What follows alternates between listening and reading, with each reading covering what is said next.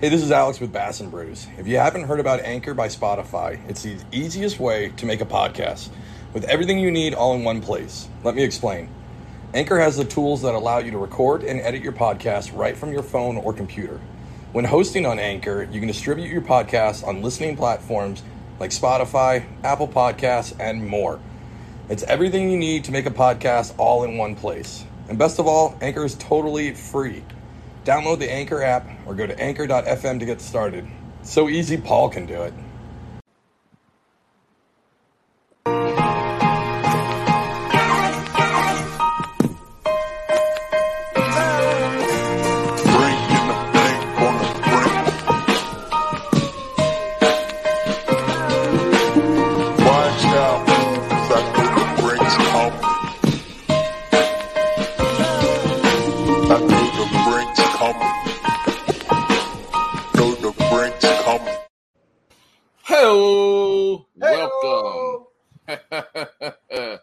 Welcome to another Bass and Brews podcast, your weekly distraction from quality podcast content. We are here today with a guest co-host, Mr. The Song of My People, Blaine Upton, a fellow Carolinian down from the South.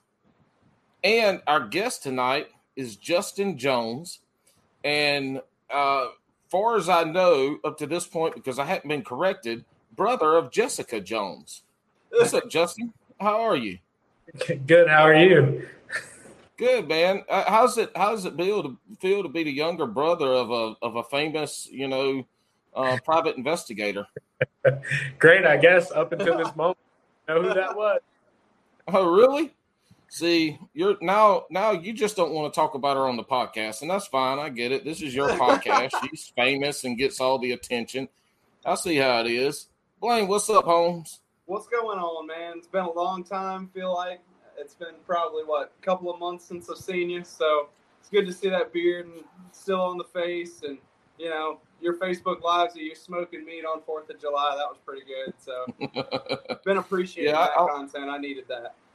I like to hop on there and act like a fool every now and again for sure. Oh yeah. Hey, I want to let you know, Alex still is salty about how we messed with him on the opening of your episode. He still is salty about that. I mean, that was perfect. Yes, it was. It worked out great. It looks like you're on vacation there, Blaine. What's up with that? Yeah, man. Finally got a little breakaway. Headed down to Folly Beach. Figured what better time to come on here than when I'm completely relaxed and having a good time. So went a line a couple times down here chasing redfish and stuff like that. But just good to get away from everything. Ignore the emails. Ignore the phone calls and get away from it all, man. I've needed it for a while. Well, I mean, it's just like having Alex on the podcast right now, since your audio's a little crackly. But you're like 2.5 of Alex's height, so and you don't have a good raspy voice like he does, but we'll roll with it. Justin, buddy, how are you today?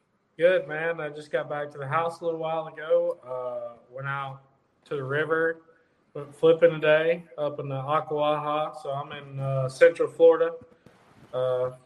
And the Ocklawaha feeds off of a lake called Lake Griffin over by me. We went up there, caught about 60 fish today. No big ones, but had a good day. Is that where Peter's from? Who the hell is Peter? Peter Griffin. From Family Guy? Family Man. The Family Man. Oh, Lord. Doesn't know who Jessica Jones is. Doesn't know who Peter Griffin is. I know who Peter is, but you just expect me to know who he is off the bat. You just said you knew who he was, and then Peter's Bass, though. You said Peter, and there's a lot of people in the world. So did you hook in anything today?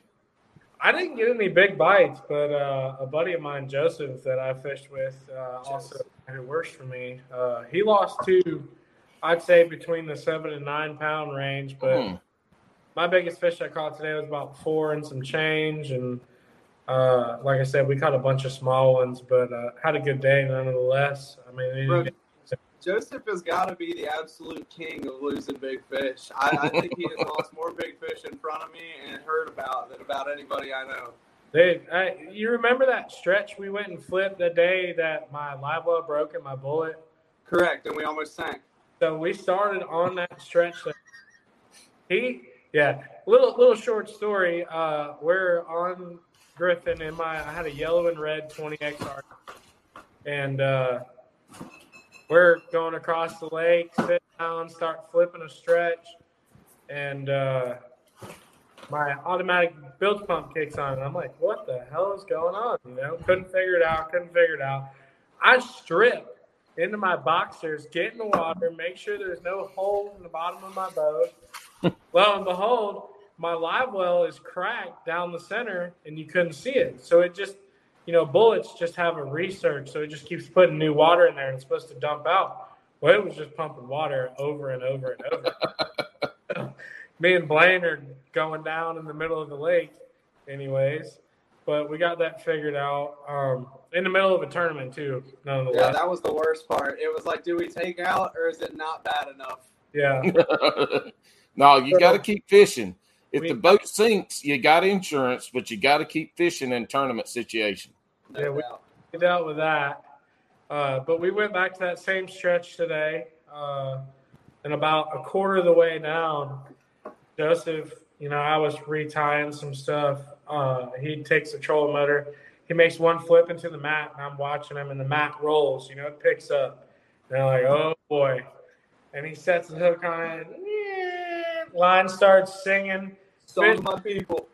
Fish is 10 miles underneath the boat. Comes up on the other side of the boat. Did you just wait until, you thought it was out of the mat? Or he's like, I thought I got bit, but I didn't know. And I'm like, oh, my Lord. 7 pounds. And then the next one he lost, I couldn't blame him. We get up. The Aquaha has a bunch of, dollar-sized pads, little patches, maybe about yay big around, and they're isolated. So we pitched jigs to them, and it's kind of a current fit. It's got current because it's dammed. So they have the dam open just a little bit. So you kind of got a lot going on. You're pitching those isolated pads. You know how pads are when you're flipping them. They're already a pain. He flipped in a little group, and I watched the pad shake, and his line starts swimming sideways, and he sets the hook, and it gets all up in the pads. And she came up to the top. Her mouth was wide open, a big one. And all of a sudden, you watch his jig go flying out of her mouth. So, meanwhile, I'm over here begging for a big bite, and I can't get one. It's always the guy that gets the big bite. Yeah. That y'all's first story, if y'all would have sunk, Blaine's tall enough. Hell, he'd have still been ankle deep is all.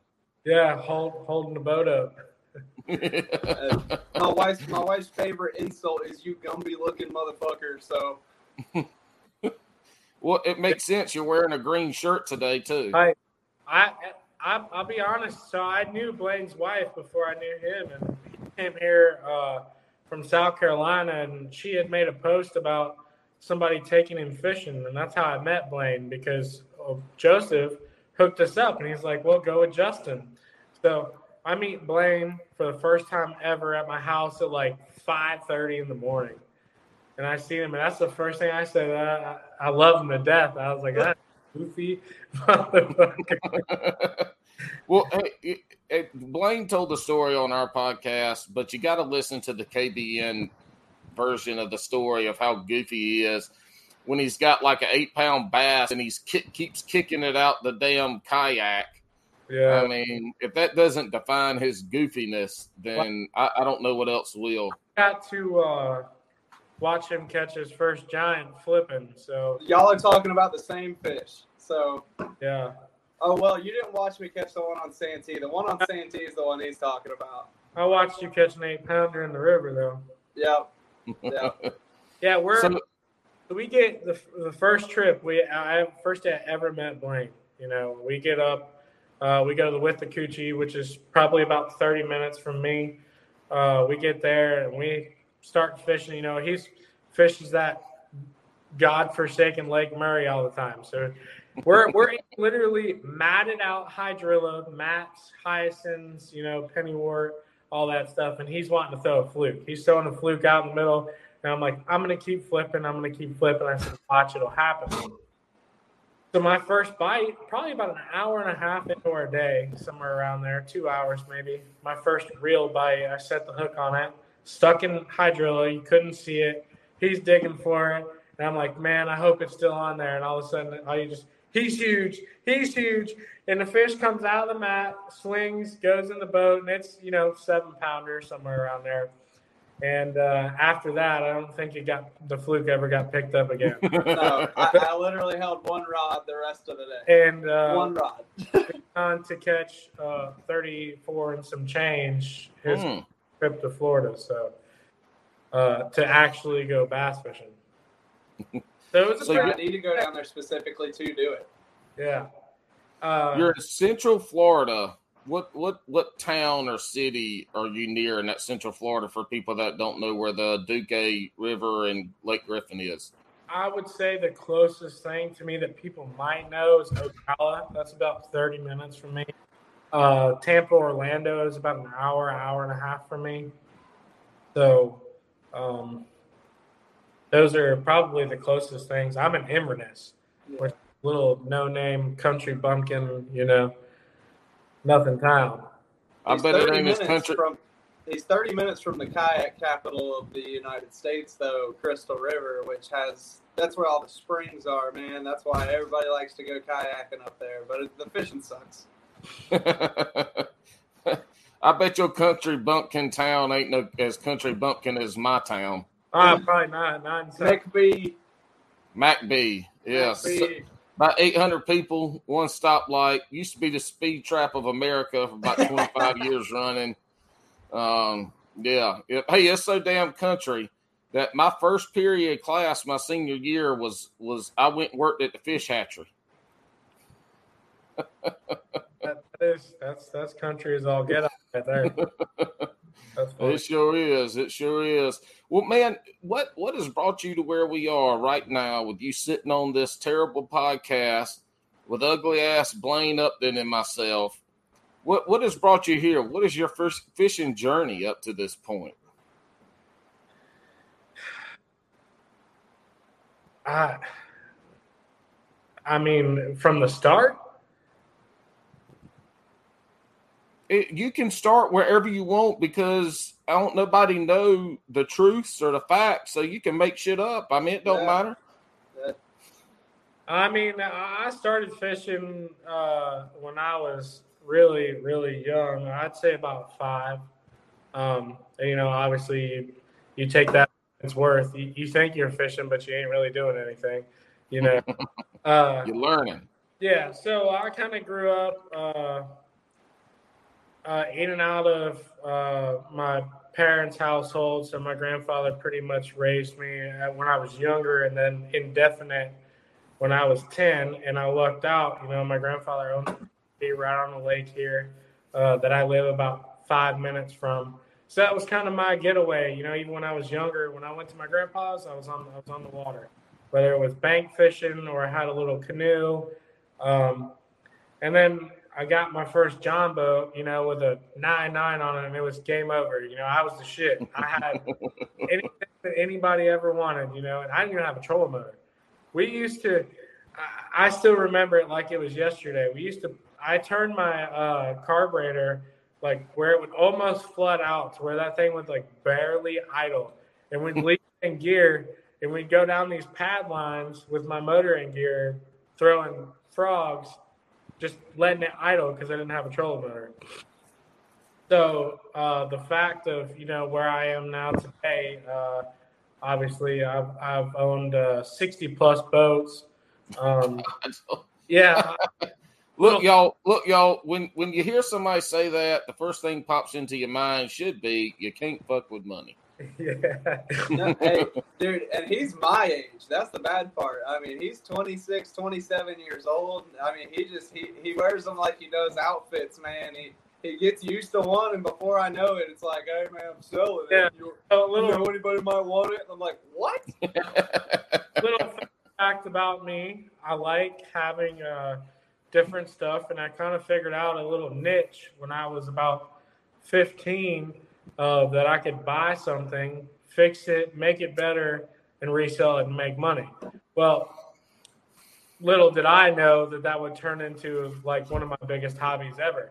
So, like I said, the boat's into my garage that I bought about a month ago is boat number 68. It's a Ranger Z21. And I've owned everything under the sun. I've owned, the only thing I haven't owned is an Allison. But I've owned some really junky boats to, some of the nicest boats, that you can go and buy. But what's the one boat out of all those brands you bought? Bass boats now, and it can be a metal hull, it can be fiberglass. What's the one damn boat you will never buy and that you would recommend nobody ever buy? An Express. I had an Express SW20, and it was hands down the worst boat I've. What made it that you didn't like it? Well, it's a rough riding boat, one. And two, I guess I'm biased because aluminum boats are like kites when it's windy. Mm-hmm. So you can't track straight. You can't do anything. If there's 5 mile an hour wind, your front of your boat's here and the back of your boat's out sideways. So, and they're a terrible ride no matter what you do. And I know a couple of people that have the bass boat version of them. They're not really impressed by them either. But I mean, that would be my number one, would be an Express. People rant and rave about those boats, and I don't see it. If I bought an aluminum boat, I would go Crestliner for sure. I've seen those fit and finish on them is way better. That's another thing. The money for the Express, I don't feel like you get what you pay for. It seems very chintzy to me. Everything's very, loose. It's all screws and rivets that, obviously over time back out. And everything to me about an Express is just not what I would anticipate when you pay, $50,000, $60,000 for a boat. But it also, the live well didn't crack on it and about leave you stranded and sunk in the middle of the tournament either now. You got to take that with a grain of salt now. You're talking about a boat that did 90 miles an hour. No, that Allison, those bullets, Bo, it was a weird shaped boat too. It was a center console. That's a wonky boat. I've been on a bullet boat before. When I fished in the Bass Club here in North Carolina in the early 2000s, the guy had a bullet, and I got to fish with him a good amount. And boy, when we went somewhere, we put on helmets, especially in the wintertime. And it was a fun boat to ride in. It's like I tell everybody, it's all gas, no brakes. That thing just everywhere I went. It didn't matter if I was going, 40 yards. That thing is going to be as fast as it can go until I reach where I'm going. And now you sold that to go to this Ranger. What made you sell it? Because if you go back and look at your social media post, it looks like you had a relationship with that boat. Yeah, it looks like y'all slept together. So another little short story about that boat. They made very, very few of them. So it was not only was it a center console, but it was the comp hull. So it was the lightest hull that you could buy from Bullet, all Kevlar. They didn't make very many of them. The hull itself weighed 900 pounds, so super, super light. I always wanted one. I've been talking about it for years. Finally got my hands on one, and I sold it because I made about $16,000 on it. And if I could go back, I wouldn't have sold it. I didn't really sell it to buy the Ranger. I ended up with the Ranger because I got a good deal on it. But I do regret it. That boat would run 103 miles an hour with a 250. God almighty. Loaded down, 2 people. So kind of a regret selling it, because I didn't really need the money, but I like making it. But it's not something I can wake up and go buy today. I can't go somewhere and say I want to buy, especially in that condition.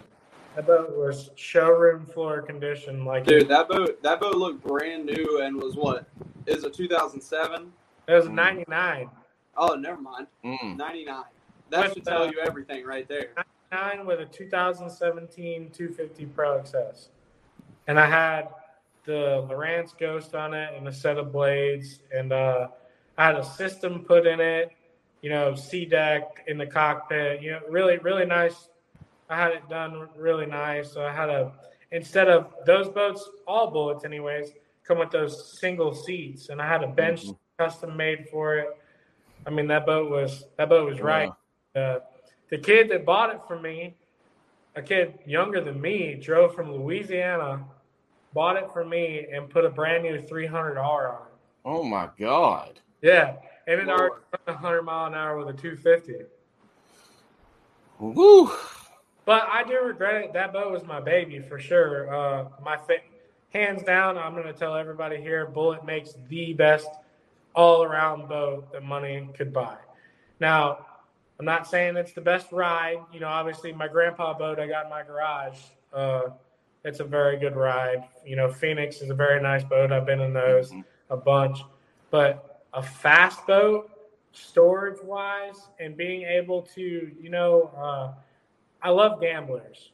They're a fast boat. I've had, 7 or 8 of them. But they're made in Santee, South Carolina. Yeah, South Carolina boat. KJ Queen's got like a 35-foot one on the Elites. 35-foot one. But that boat, that brand of boat suffers. It'll once it gets up on plane, it'll go, but it suffers. Getting out of the hull, it suffers. Storage wise, it suffers. The only thing that it doesn't suffer from is deck size. But Bullets, they're just all around like their 21 XRD, in my opinion, is the best bass boat hull ever made.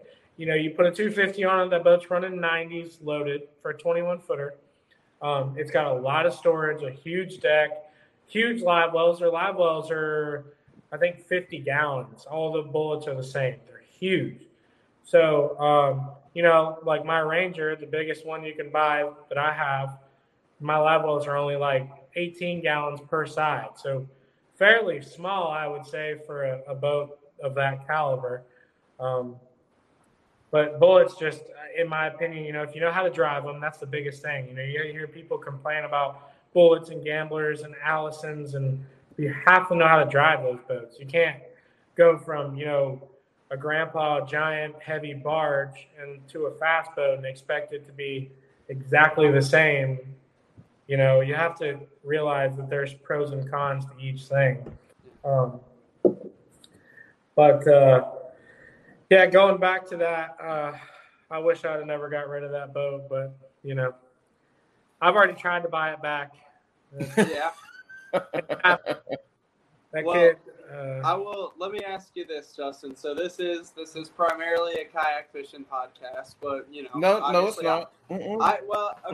But I know. So Paul and Alex do a lot of kayak fishing. Let's put it there. I do a lot of kayak fishing, and we were going to talk a lot about bass boats on this episode, especially because that is what you do. But I took you on one of your first kayak expeditions on the Broad River, and I would like to know your thoughts on that and what you thought of that experience.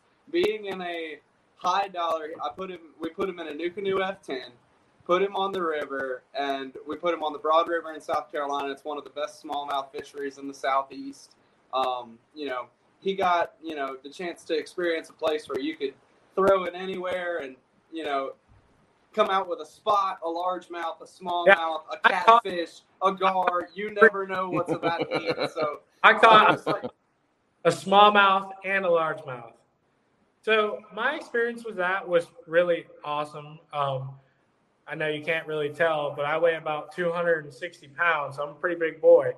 So in my mind, Blaine's like, "Oh yeah, we're gonna go kayak fishing, Broad River." There's some rapid type stuff. You got to drag it over rocks. And I'm thinking to myself, my fat ass has got to get in this kayak and I'm going to tippy. I'm going to be all over the place. I'm going to roll it, and I have, 3 rods with me I think I brought. And I have some pretty high dollar, all of my setups are not cheap. So that was just the kind of thing that was in my mind of, if I tip and I lose all this stuff and whatever. So we get out there and I get in it. And it took me about probably 5 minutes, but that was very comfortable. It was an awesome experience to, I know a lot of people don't get to experience the Broad River or anything like that. They don't need to. Yeah. Y'all can stay away from it. But what a beautiful place that is. And it's such an experience to, it's a little bit of work getting up there. And, I had some falls. I fell, I think, like twice on some rocks. But, fun deal for sure. And kayak fishing is definitely, people talk down on it or make fun of it. That is a very, very hard thing to do. So all the people that go out and tournament fish on a kayaks, I give them props because they have, a 30th of what we do in a bass boat, and have to be able to perform the same way. So when you got back down to Florida, did you quit whitewashing all the kayakers after that trip? Did you? No, hell no. Because isn't it? Now get the hell off the ramp. Hey, next, Blaine, you need to take him out and do offshore fishing at Murray, and put him out there in the middle of the lake in the kayak and do some offshore fishing. So you see how uneasy you get when there's a guy wake surfing to your right and a pontoon full of drunk people yelling on your left. I got to experience that a little bit. So I went to, not in a kayak, but I went there for a week. I fished Murray by myself, I think, for 2 days. In my experience with offshore fishing, I took my gambler up there, which I think I went there on Memorial Day. Oh, Lord. Yeah. Oh, yeah. So I'm finding these ledges. I'm by myself. So I get there probably, noon time the first day I got there. And I'm graphing. I find these ledges. I sit down. I'm like, man, this thing's loaded with fish. So I'm Florida. We're catching schoolers. So we're catching them on a spoon. And I have an infatuation with catching fish on a spoon. It's like my favorite thing to do. Paul there. Big spoon, little spoon, what kind of spoon? Both. So my favorite spoon is actually one you can't buy anymore. It's a 3/4 ounce Johnson Shutter spoon. That is my favorite all-time casting spoon, period. You can't buy them. So I get to Murray. I'm graphing. I pull up on this ledge. I see all these fish on this ledge. I'm like, holy shit. I'm about to whack them. I was like, there's no way they're not going to use a spoon. I take my spoon, fire it out there. And it sinks about 15 feet. And all of a sudden, I'm like, thump. And I'm like, okay. Leaning on it. And I'm fighting it. I'm like, all right, this is kind of weird. Well, lo and behold, it's catfish. Yes. So I caught about, 15, 16 catfish, striper. I called Blaine, and I'm like, fuck this place. I'm never coming back. And he's like, no, you just, you got to know where to go, whatever. So, all right, I give him the benefit of the doubt, right? So I fished another day, very short there. I only went a couple hours. And then the following day, Blaine goes out there with me. So we're all over the place, and I mean all over the place. And we caught some fish, nothing crazy, but, he kept telling me, herring lake. It's not a shad lake. In my mind, just coming from Florida to that place, there's no flipping. There's no mats. There's no cat, anything, deep where I am is 15 foot. Mm-hmm. And I steer way clear of that shit. I don't do that. If it ain't in 3 foot of water, I don't want it, So it was just a totally different dynamic for me of being somewhere else, of that caliber, and I know that there's fish there. I've watched it a million times. especially kind of one of my biggest moments of. I used to be, for some reason, when I was younger, I followed Anthony Gagliardi a lot.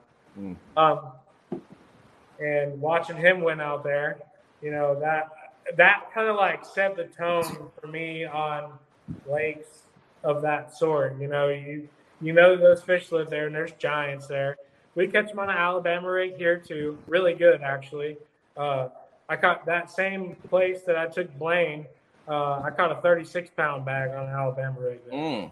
So, you know, giants. You know, catching 8-9 pounders on an A rig. So I know that type of fish and I enjoy it. But for some reason, I could not put what I knew about offshore stuff, anything to go there. You know? And you tournament fish down in Florida, right? Oh, yeah, very regularly. Yes, sir. And, oh, hell, fuck me. If you say sir to me again, I'm kicking your ass out. I don't give a damn whose podcast this is today. As I told you before. Yes, sir. So are they all local? Are they regional? Are you doing like any BFL stuff? So, I don't do any BFLs, so I'd like to, but I started a business. It really took off, so I do home remodeling. I'm sure that's quite busy the last couple of years. Yeah, so I worked for actually John Deere as a salesman for about 3 years. I was the number one compact construction equipment salesman in the state of Florida. I literally one day I woke up and I was just like, man, I don't want to do this anymore. I quit the same day. Came home, got on Facebook Marketplace. I bought a trailer, went to all the places to buy all my tools. I spent about $25,000 in one day. And started my business literally, a week later, and haven't stopped. So I don't really have time to, BFLs. You got to be able to practice. You got to be able to get there and do it. I don't have a whole lot of time to do that. So I fish, citrus bass, a club here my uncle runs. I fish the Winston Hunters, and I fish the Extreme Series, which is all over the state of Florida. But I fish the Citrus Extreme and the Johns Lake division. Johns Lake, if Blaine knows, that's like my favorite lake of all time. I win there pretty regularly. I won the points there for 2 years, and then this year I'm in second place for the points. So, that's a big bag lake. We go there, catch 20 to 29 pounds pretty regularly in between there. And being local, you're also fishing against retired people. Like that goes to say so being a working man. Yeah. Johns Lake's about an hour away from me, so I don't get to go practice there. We got, there's people that fish that Extreme Series. You have anywhere between, 20 and 35 boats. But they live there. They fish a Tuesday nighter, a Wednesday nighter, and a Friday nighter there.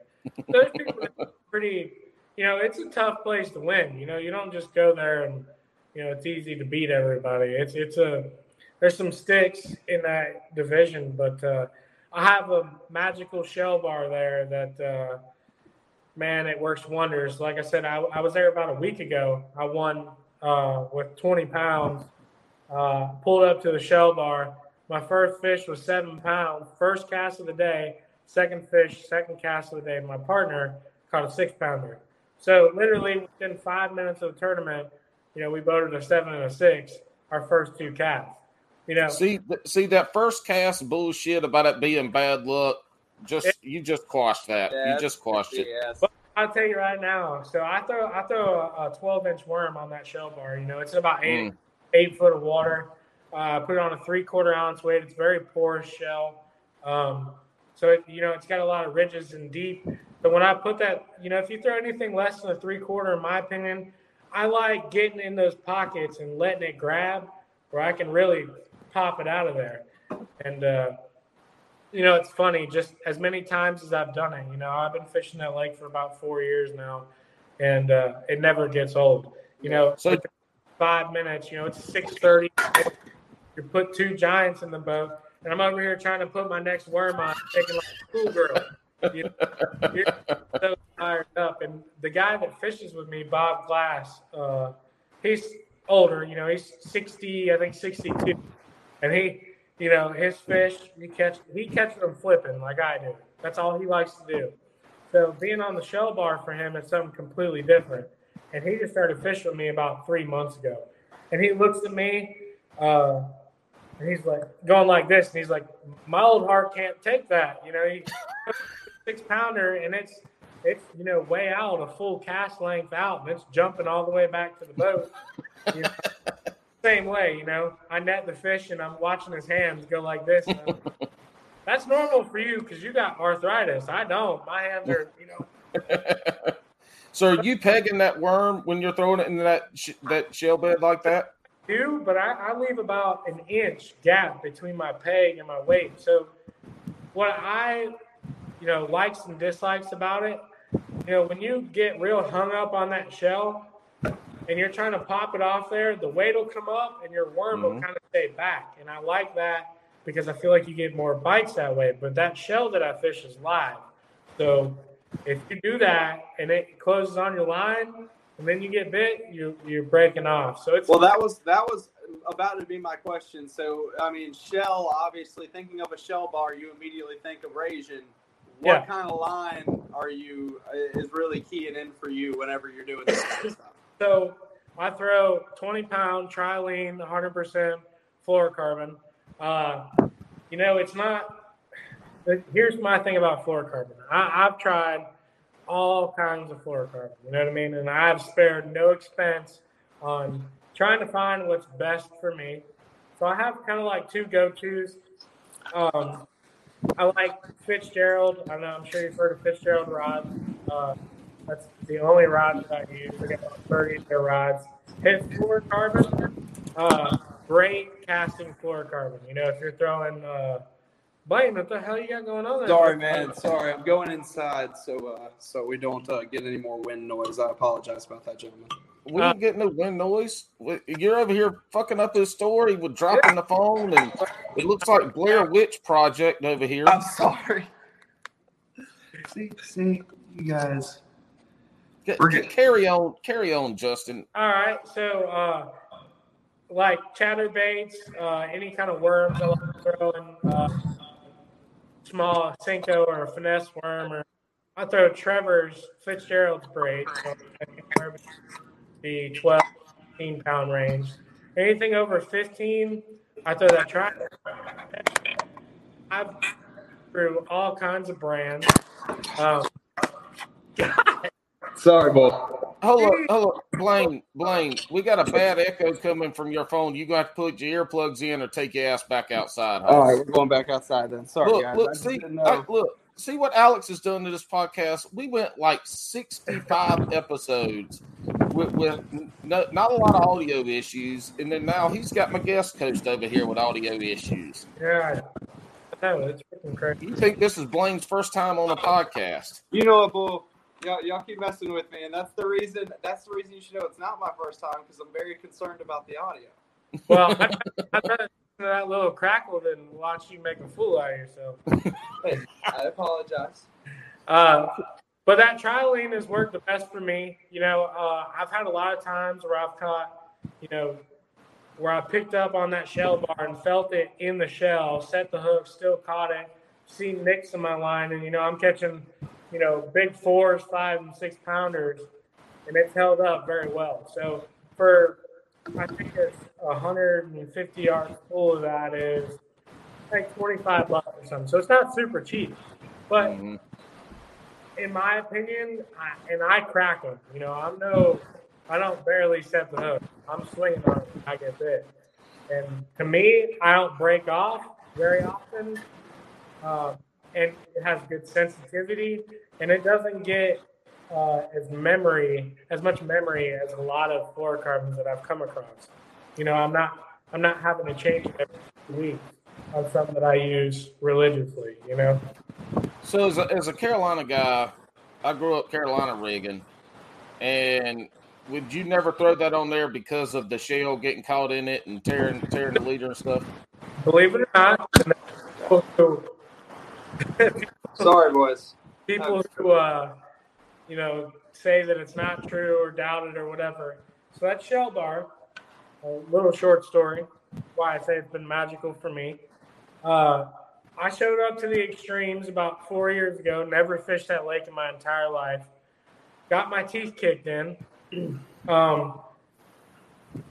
Literally, I'm floating across the lake, take a phone call. We're out there practicing now, me and my buddy Brady. I take a phone call, and I'm like, man, I'm going to be on the phone for like 30 minutes. We were getting ready to run to another spot. I sat down in the middle of the lake, something important, and I was like, screw it, I'll just throw my worm pole out. So I threw my worm pole out, and it's sinking. I'm on the phone talking. All of a sudden, I feel like a boom, boom, boom. I'm like, the Shell Bar, 100%. So I had no clue. I found it by luck. And about 3 ticks later, it goes, boom. I set the hook, and I caught a 9-pounder sitting in my driver's seat of my boat. Never even stood up. I mean, I got my phone like this, swing backwards like this, and I look over at my buddy. My phone falls off my shoulder. I'm like, it's a giant. It's a giant. It comes out of the water. Just the dumbest experience you could ever have. And so we expand on that. So we go back the next day. Because, Shell Bar bites are generally in the morning or in the evening. They're a very timely thing. So we go back the next day in the morning. We sit down on the shell. We're casting, crankbaits, chatterbaits, Carolina rig, because that was my first stop. It's got isolated hydro on it. Throw a Carolina rig. You're gonna be able to catch something good. Never got a bite. So I go back a week later, go back to the shell, and I tied on a heavier weight, that same 12-inch worm, and I caught it. And that's the only thing they will eat. They won't eat that worm on a Carolina rig. They want it Texas rig. They want it glued to the bottom. And nobody ever believes that. But we started winning those extreme series. So of course, boats follow you. People, that's what people do. So we get out there. Lo and behold, now we've been fishing it for about 3 months, and nobody's out there. And they finally got tired of us winning. We pull up, sit down. Lo and behold, 4 other boats sit down. So they're casting, and we are putting on a show because they don't understand that those fish eat one thing, and that's it. They want that worm, Texas rig, and it has to be that worm. I tried an old monster. I tried any other big worm. They won't eat it. June bug, won't disclose the name of the worm, but it is a 12-inch worm in June bug color. And it's kind of a thing that I keep in my back pocket because a lot of people don't use it. So it's a very looked over worm, and I catch them everywhere on it. It's a great addition to what I do as a fisherman. The little bit of casting I do. Said do. Yeah, but I do find that it works for me everywhere. So. So you found this Shell Bar out of dumb luck, and I've never done any major fishing on the lakes there in Florida. And I've got a question I want to get to after I ask this, unless Justin's got anything with this, with after you go into this first question. We hear about a lot of the professionals, and then you hear about locals, like in the kayak world, when they come on podcasts and stuff, you hear them talk about scanning for those shell beds out there. Yep. Did you just not scan? Were you not looking for it? Or? No, I was literally drifting with the wind, no graphs on, no nothing, drifting with the wind because But can you see it on the graph? Yeah, you can see it on the graph now, but at that time, right. Okay. I wasn't looking for it. But, I don't know if you know what shell bars look like on graphs. So you have, pretty what looks to be hard bottom, but it's very divotty and very small, it looks porous almost. And I'm still learning how to graph. I'm not as you can see, I couldn't even get my laptop to work right. So I'm not technologically advanced here. So I'm still learning, what things are. Actually, this Ranger is most of my boats. I never even had graphs on them just because I never used them. Yeah, up close and personal fishing, you didn't need it, huh? Yeah, you can't graph fish that are underneath the mats. It just don't work like that. So this Ranger's got graphs on it, and a good friend of mine who owns a tackle store, Chris, he owns 44 Tackle, which is right down the road from me. He went out there with me for about, an hour and a half, teaching me, things to look for, little things, and, what, grass looks like and shell looks like, and, what sandy bottom, mud bottom, and pretty much what you're trying to look for. And I still don't know. You know what I mean? Yeah, you see it, you think you know what it is, and then you just don't, So I still have a lot to learn. Yeah, that's part of fishing it, though, seeing it and getting down there and fishing it and seeing what's down there. Yeah. But it sounds like this is really taking you to start to work on your offshore game in Florida. Yeah. And offshore doesn't always mean deep, and deep is relative, all that bullshit. But, it probably gives you a little bit of confidence to say, I need to go find some shit offshore instead of just running the bank line all day. It brings me heartbreak more times than none, though. I'm sure you know Lake Harris. Mm-hmm. Okay. So, huge offshore lake. Dudes go there and catch 30, 40-pound bags offshore there. And I'm talking offshore, 20, 25 foot of water. And, man, after Johns Lake, after finding that shell bar, I'm catching them in 8 to 10 foot of water. I'm gonna go big dick everywhere. I'm gonna go catch fish offshore all over the place. Every lake that I know that I can think of that I, didn't work out like that. Yeah. It gave me the confidence to get away from the bank, but it also kind of put me back towards the bank just because I haven't evolved like that yet. You know what I mean? I haven't tried to. I give it a lot of effort, but it's not growing on me. So I'm not into it. Everybody, you always want to do your strengths. Nobody's going to wake up and go do something they're bad at. So, you get, well. I'm an idiot. And I do that shit all the time. But anyway, go ahead. Well, you want to do your strengths. Fishing offshore can be very frustrating, though. It's one of those things that if you like to do what you like to do, you like to flip grass, you like to fish shallow, that it's hard to make that call to go, hey, I need to pull back. Especially that shithole that you live by. Yeah, and when you see a mega school of fish and you're like, oh, hell yes, about to be on, and it's a bunch of white perch or catfish. Yeah. Being able to tell the difference between that. My next question was this. All the tournament trails, kayak, the professional boat, the MLF, they start down in Florida. And it's always, people get on them, but it's always a struggle for a lot of people. And does the whole state of Florida, I know you've got rivers there and you've got all the lakes and stuff, but in general, does the state of Florida fish similar from body of water to body of water? Can you take something from your body of water and take it to Harris and vice versa? Are they that similar in setup, or is it a bigger difference than what you think? Yeah, they're not that close. Obviously you can take general knowledge. If you catch them flipping mats, you can go to another lake, you find a mat, you can flip it and maybe get bit. But as to like exact technique or what you're looking for, absolutely not. So you take Henderson, which is literally about 3 minutes from my house, and Panasaki, which is where I took Blaine the day he caught 34 pounds. He's been to both lakes. He knows equally that Henderson is trash. You can't. That lake is very, very, if you go there and you catch 3-pounders, you're catching giants on that place. There's big fish, but they're very few and far between. And I don't go to Panasaki and do the same thing I do at Henderson. Henderson, I'm like, I'm throwing a horny toad or a Cinco or something to catch, to get big.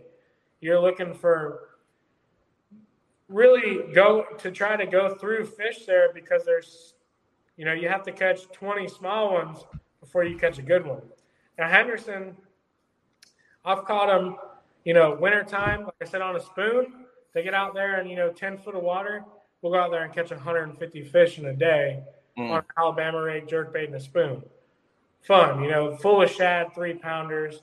Obviously, you can do that, Harris and Griffin.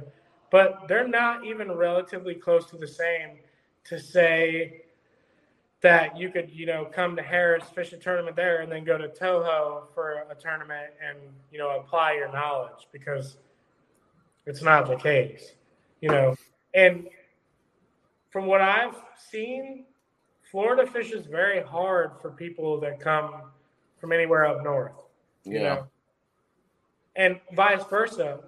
Unless Chris, like I said, a buddy of mine, he fishes the Bass Opens. So he knows a lot of people. He experiences a lot of stuff. And he seems to think that people from Florida tend to do pretty good up north, because they kind of go into it blind and just do finesse stuff. But the people here that come from up north, that come to Florida, are trying to do the same thing, and that's not what you need to do. There's not a whole lot of finesse that goes on here. And that goes to show with me with that stupid fluke, man. I was just, like I said, I was doing what I knew, and it wasn't the case. You had to go to a whole different level of power fishing. So he was catching this right here. Well, but you hear the fluke is the deal in Florida.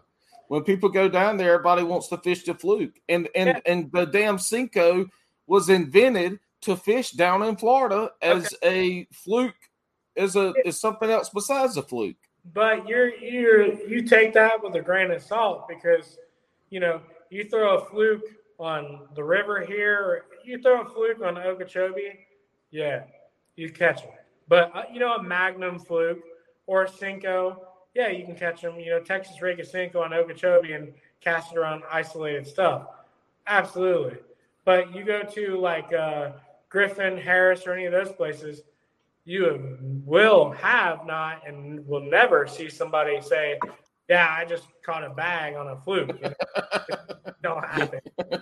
But it's one of those baits that's really versatile. You can use it everywhere. You can catch fish across the country on a fluke, largemouth, smallmouth, spotted bass. They all eat it, obviously, and it catches fish no matter what. But they tend to be in that smaller profile range of, half a pound to 2 pound range, which, obviously as a tournament fisherman, and if you've looked at my Facebook profile or anything, I've caught a lot of big fish in my short lifetime, and very blessed to be able to say that. I mean, the number of fish that I've caught in between the 5 and 10 pound range is astronomical, with 4 of them being double-digit fish. My biggest being 13 too. So I've been lucky enough to do that. So when I go out fishing, I'm not really looking for that. So I don't really try to put myself in a position to where I'm going to catch those fish. You know what I mean? I'm either going to be a hero or zero. I'm going for those, and you have to. You take a lake just yesterday or day before yesterday. Orange Lake. It's in Ocala. It's about 45 minutes from me. 4 bags over 32 pounds. So it took 36 pounds to win the Extreme Series there. With a 12-pounder and a 10-pounder in the bag, there was 3 fish over 10 pounds weighed in that day. So, you take that, you're not going out there and throwing a fluke and catching fish of that caliber. 4-pounders ain't getting you shit there, but somebody laughing at you. Oh, yeah, dude. Whenever I went down there and I caught a 4-pounder, and I flipped it in the boat, and Justin unhooked him and threw him back in. And I was like, I was going to get a picture. He was like, hi. I literally picked it up, popped the hook out, and said, Justin was like, "Hey, bitch, shake that one off. That ain't even worth pulling into the boat." Well, the bad part is those are the kind of fish we were culling. It's a good one. Get the net, and it jumps. And he's like, "Yeah, hey, I watched this boy. Literally, we go out. Panasoffkee is also it's not a deep lake. Its average is 3 to 4 foot. So it's a very grassy. It's eelgrass hydrilla. So after we got done flipping, it's the end of the day. I told Blaine, I said, we'll go try and catch some fish in open water. So we stop out open water. He's got on a spook. He makes 2 casts with it, I think, and I'm talking. Oh, we lost old boy. There he is. Hold on. You blacked out. Yeah, I got a call. Okay, yeah, that's what you said. So he was throwing the spook, and after 2 casts. Literally, the second cast is like you threw a cinder block in the water. I mean, just giant. And of course, Blaine being Blaine, no drag. I mean, the fish literally goes down, lays his rod over, breaks him off. And I'm just thinking to myself, like, it was a double-digit fish or really, really, really close to it. I mean, it was huge, giant. And, after catching 34 pounds and then seeing that, it just kind of gives you an idea of the caliber that place is, and obviously. Well, there's fishing, there's bass fishing everywhere else, and then there's Florida bass fishing. I mean, it's just the way it works. And I lived in Dallas-Fort Worth, Texas. I lived there for 2 years. So I got to fish, another one of my favorite lakes, Texoma, on the Texas-Oklahoma border. I fished Lake Fork. I fished Toledo Bend. I mean, I've been everywhere. I fished a lot of different bodies of water, and none of them will ever compare to me. I can go out on a Lake Panasoffkee, very, very small lake, in my opinion, compared to anything that you guys have up there. It's like a mud puddle, and you go there and it takes high 20s to, mid 30s to win every time. I don't care if you go there every week. We were doing opens when COVID started. We were doing opens every weekend there. And if you didn't have 30 plus pounds, you weren't even getting a check. Every week. You're fishing for these big fish when you're flipping, you're pitching, you're doing that stuff that you like to do. Are you throwing like 3/4 ounce? Are you throwing big lures at these fish? I will interrupt and answer this for you. I went there and I had a 1 ounce weight tied on, and he looked back at me in the back of the boat and said, "Boy, you were just pissing in the wind. Ounce weight ain't shit." He said, "You need 1.5 ounces, 2." He said, "You were just pissing in the wind with a 1 ounce weight." Yeah, so my go-to is 1.5 ounces for sure. Yeah, he knows now. You get, if you have the chance to take a look at the video on mine or Blaine's Facebook of what we did there, that hydrilla that we were flipping is literally like trying to flip through dry land. It is that matted out. So 3/4 ounce weight, yeah, if you're flipping Kissimmee grass or pad, sure. But any of the mats here, very seldom are you going to be able to get through anything like that. Do you throw any swim baits? Are you doing any big swim baits, any big glide baits? I have them. I have a $100 glide bait. Actually, after Dummy here came fished with me and had these little Sebile jointed baits, I went to, my local tackle store, and I'm in there and I'm like, man, I kind of want to get into something, when I go to like Harris or Johns Lake on that shell bar. And I bought I can't remember the dang name of it. It's a jointed glide bait. I think it's 10 inches, big one. $100 glide bait. And I think I've thrown it about 3 times. And the first time I backlashed, and it pissed me off. The second time I backlashed, pissed me off. The third time I got it out and said, man, this is fucking stupid. And I cut it off and I was Give me my flipping stick. This is dumb. I throw, a big easy swimmer pretty often, which isn't really it is a swim bait, but not, not what you're gearing towards. I know a lot of people that throw jig heads, swim baits on jig heads, fishing offshore, kind of the stuff that y'all do there. I'm not a fan of it. It's not my go-to. I don't really practice it. I have them. I have probably $2,000 worth of plastic swim baits in my boat that never get opened unless I put it on the back of a chatterbait. Yeah.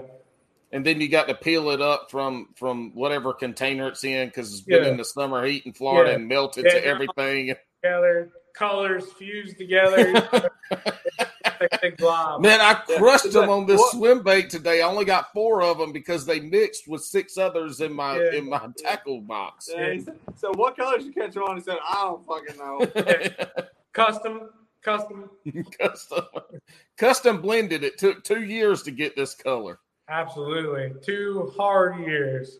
They get, and somehow they still get transferred from boat to boat to boat. Every time I buy a new boat, I think about taking them out, and I'm like, nah. Because, that's another big thing I like talking about to people. You have a day, you go through all your fishing stuff. You sit down at your house, you're like, man, I never throw this. You take everything you don't use, you sit in a pile, and you're like, I'm going to take it out. And then you start putting stuff back in there, and you're looking at it, you're like, well, what if I need it on this day at this place? And, and you can – I don't know if you're like me, but I cannot get rid of stuff, period. Hey, not only that, every time I go fishing and I'm like, and so I am in a kayak. If I carry 8 rods, I've got 6 in my box standing up behind me.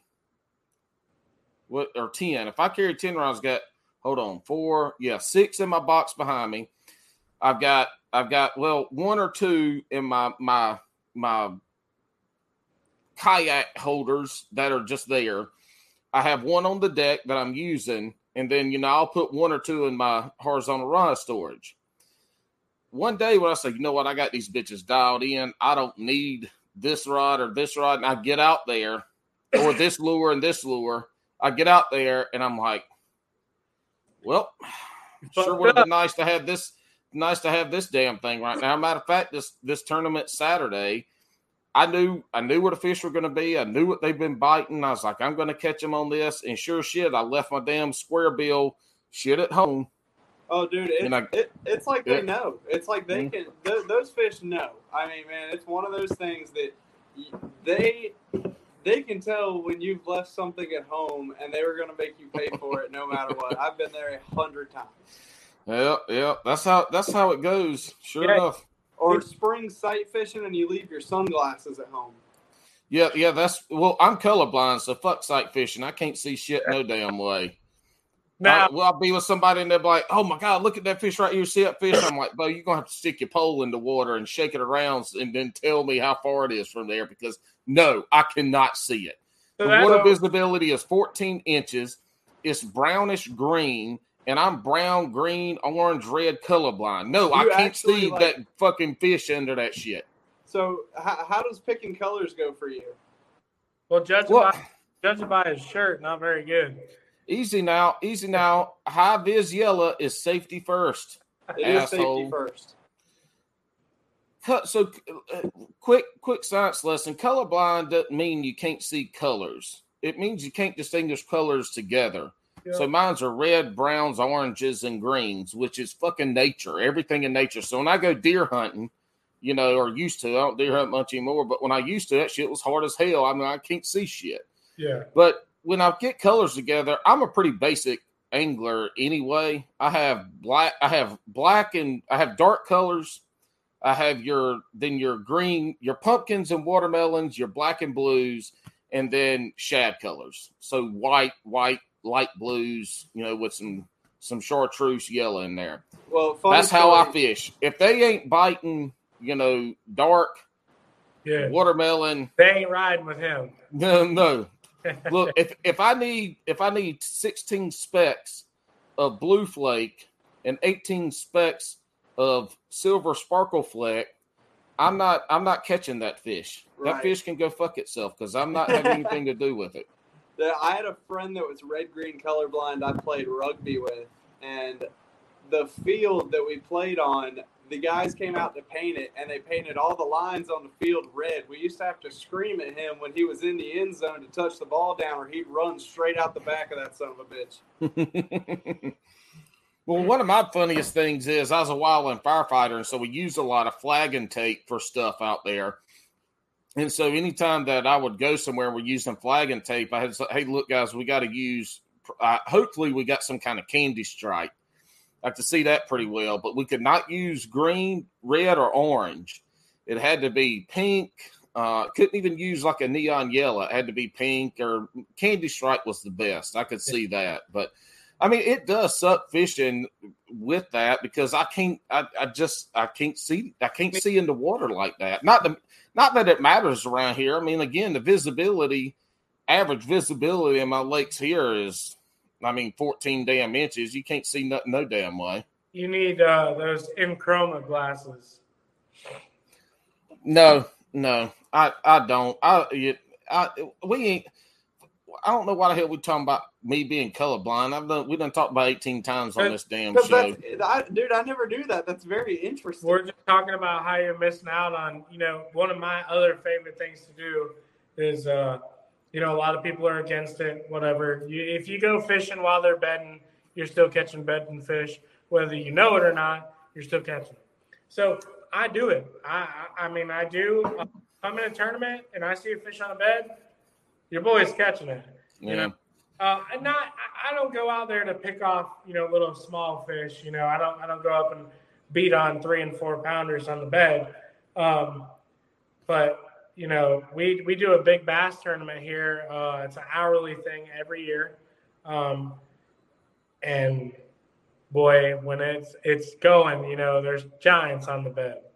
So another little short story about my terrible experience with that tournament this past year. As much as I trade boats, I had a Ranger, a small R91, I think it was, with no power poles. And I'm going to fish a tournament that I got fish on the bed. So, and the wind's always blowing in Florida. It's like Texas. That shit never don't not blow. And without a doubt, we 5 to 10, not terrible. We go out there, it's blowing 15 to 20. Which is 45 miles per hour on the lake. Yeah. So we sit down on the first bed fish. It's double-digit fish, by the way. We sit down on it. I got my buddy Brady. He's my power pole. He's holding on the dock post, holding the boat there. And I'm standing on the front of the boat, on top of my trolling motor, looking at this bedfish. Your trolling motor must be strong as hell to hold up your big ass. Yeah. 4-Trex, baby. And I pitch on this fish, I don't know, probably 100 times, no joke. And I pick up, I'm digging in my rod box. I'm like, what do I have tied on that she might eat or, kind of fire on? And I had those Z-Man hooks that they use for finesse ones. They're the EWG hooks and got the weight on top. So it's called a Ned rig. No, not the trim head. It's an actual EWG hook and it's weighted. Like a Tokyo rig. Yeah. Okay. Yeah. So I had one of those tied on and I had a crawl on it. And it was a white crawl and it's on monofilament. All this is happening so fast. You're just in a rush. You're trying to whatever. And I got it on 14-pound monofilament. I didn't know at the time. I'm not fishing for a 14-pound fish on 14 pounds. That monofilament probably been on that rod and reel sitting in his boat locker for 5 years too. Right. When I pitched it out there, I should have known everything was going to go wrong. I pitched it out there. My line went down and it just coils. That's all you see. Right.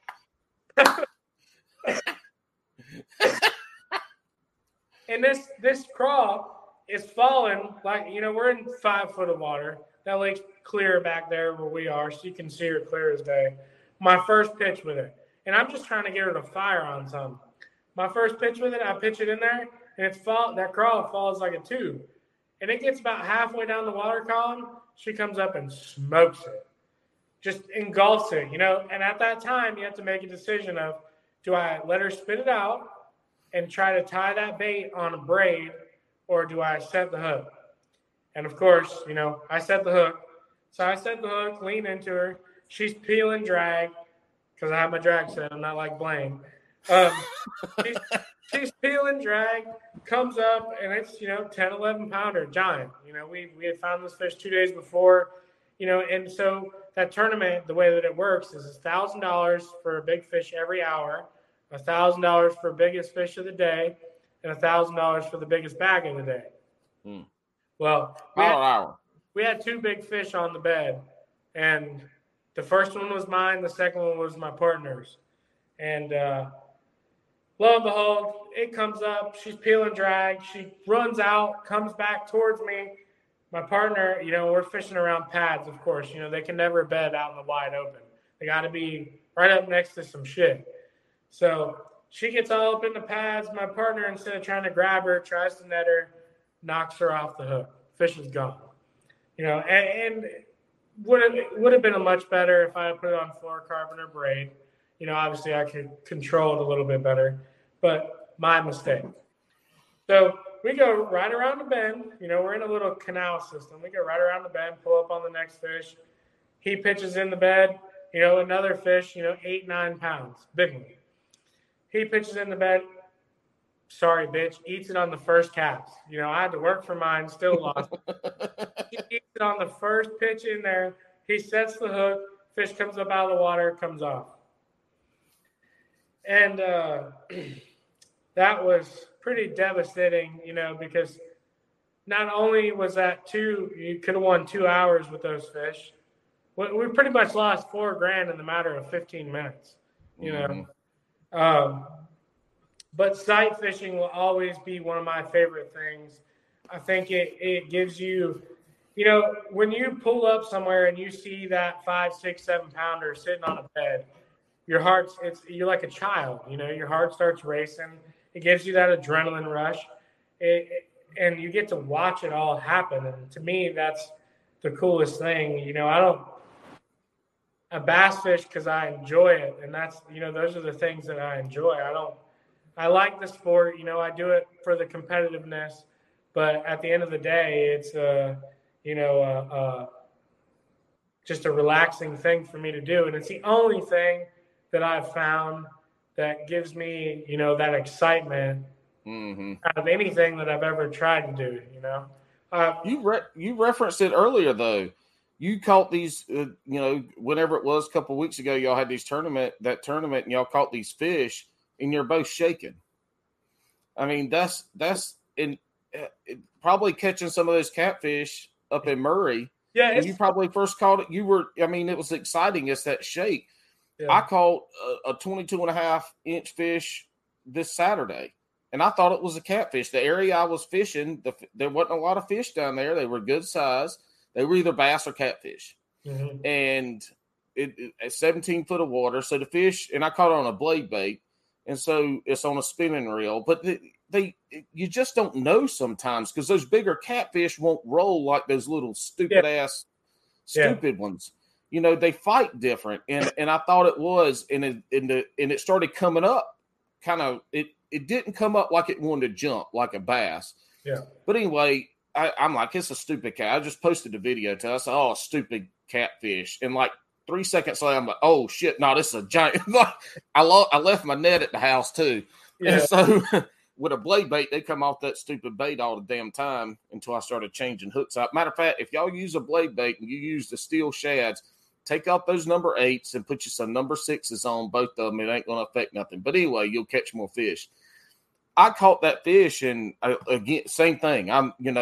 It's that excitement. And now this is a long fish, but that poor old sow ain't weighed but 5 pounds, 9 ounces. She was like that sow that Blaine caught some old sow went back into the back of the damn creek there where he went to die. That's what Ryan Lambert ended up saying. Poor old sow went back there to die, and blood hooked her up and yanked her out the water and kicked her around. And but it is that excitement. And a big fish, just like depth, is relative to people, relative to where you are. And so for some people, a 5 or 6 pound fish is the biggest fish they'll ever catch if they never go to a different body of water. But I mean, even 5 or 6 pound fish are exciting as hell. I would assume they're still exciting to you, and you're pulling out 8, 9 pounders regularly. I catch 5 pounders pretty regularly. I'd say, to put a number in perspective, if I go flipping every weekend for every month, which I generally do at least one day, I catch at least one fish over 5 pounds, if not 3 or 4. But it just goes back to the love for the sport. It's really not even about the fish so much. But anytime I flip into the mat and I get bit, before you know what it is, that exact, short moment in time, you're excited because you're doing something you love to do and you got bit. And a fish is there, you don't know what it is. And the whole time, it feels like you're in slow motion. You know how it is. You get bit, you think a minute's passed, but really it's been 5 seconds. And that, like I said, that just goes back to the love of the sport. When I was a child, it was my getaway. So it kind of molded me into what I do today. And I've always told everybody, if I can't fish, I have no reason to be here, because that's just what I like to do. I can't live without it. It's if I go more than a week without it, I'm like depressed. I'm depressed.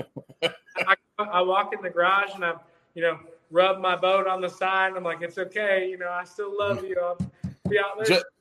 Justin's walking in his garage and looking at like $150,000 in fishing shit going, what the hell am I doing? Not taking something out here and going to catch something. Exactly, man. And I've had those moments where, you fish a tournament, everything goes wrong. You're like, fuck this. I'm fucking going home. I'm selling all my shit. My rods, my boat, and everything is one. Fuck all this. I'm never doing it again. And then you hook into another fish and you're like, all right, I'm good.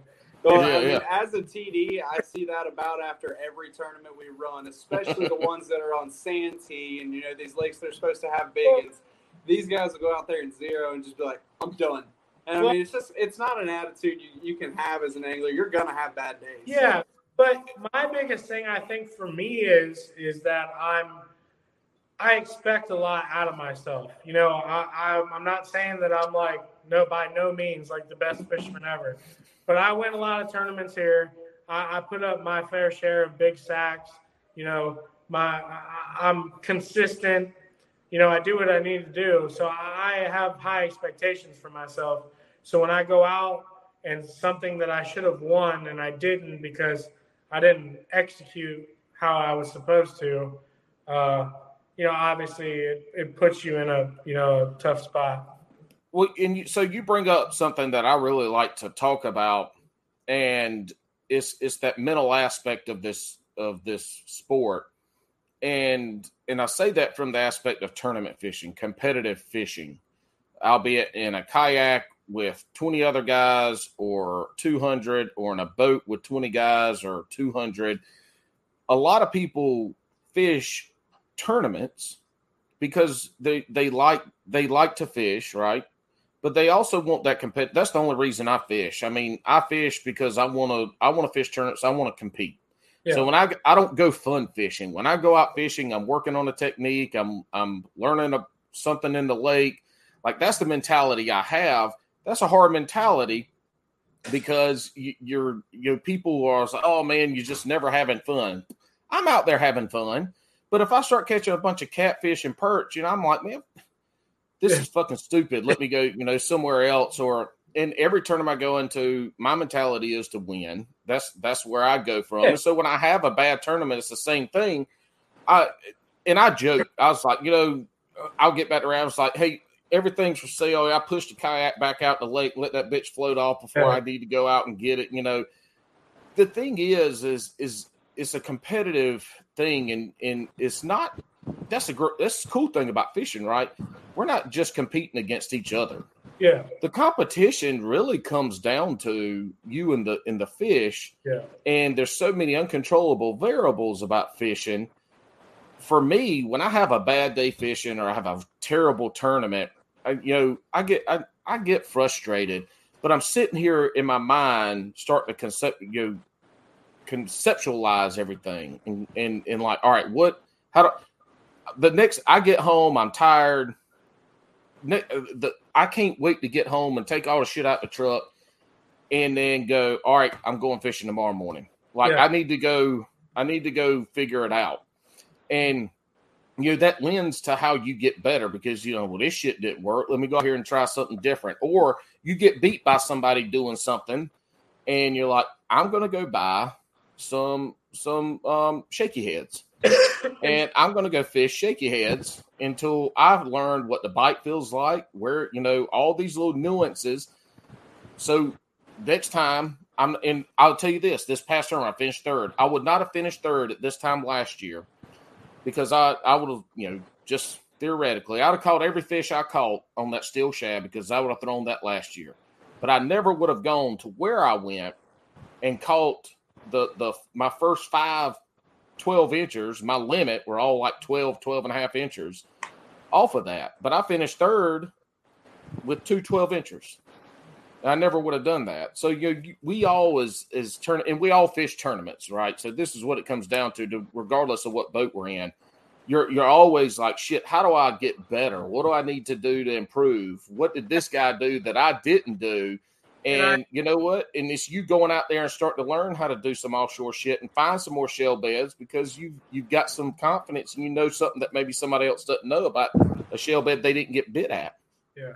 And I think, if that ever stops, that's when you don't have as much love for the sport as you did, The fact that you have a bad day and then you want to go back out there the next day and, try and figure it out, that's, not only is the competitiveness, but it's, how much you love it. You want to be good at it, especially my biggest thing is you have people that you absolutely don't like in the sport. You know what I mean? People that I have a handful of people that I have to fish with all the time that are not my favorite people. So when you get beat by those people doing something like that, it makes you want to grow as an angler just because, there's not many times, like my big thing, worm throwing.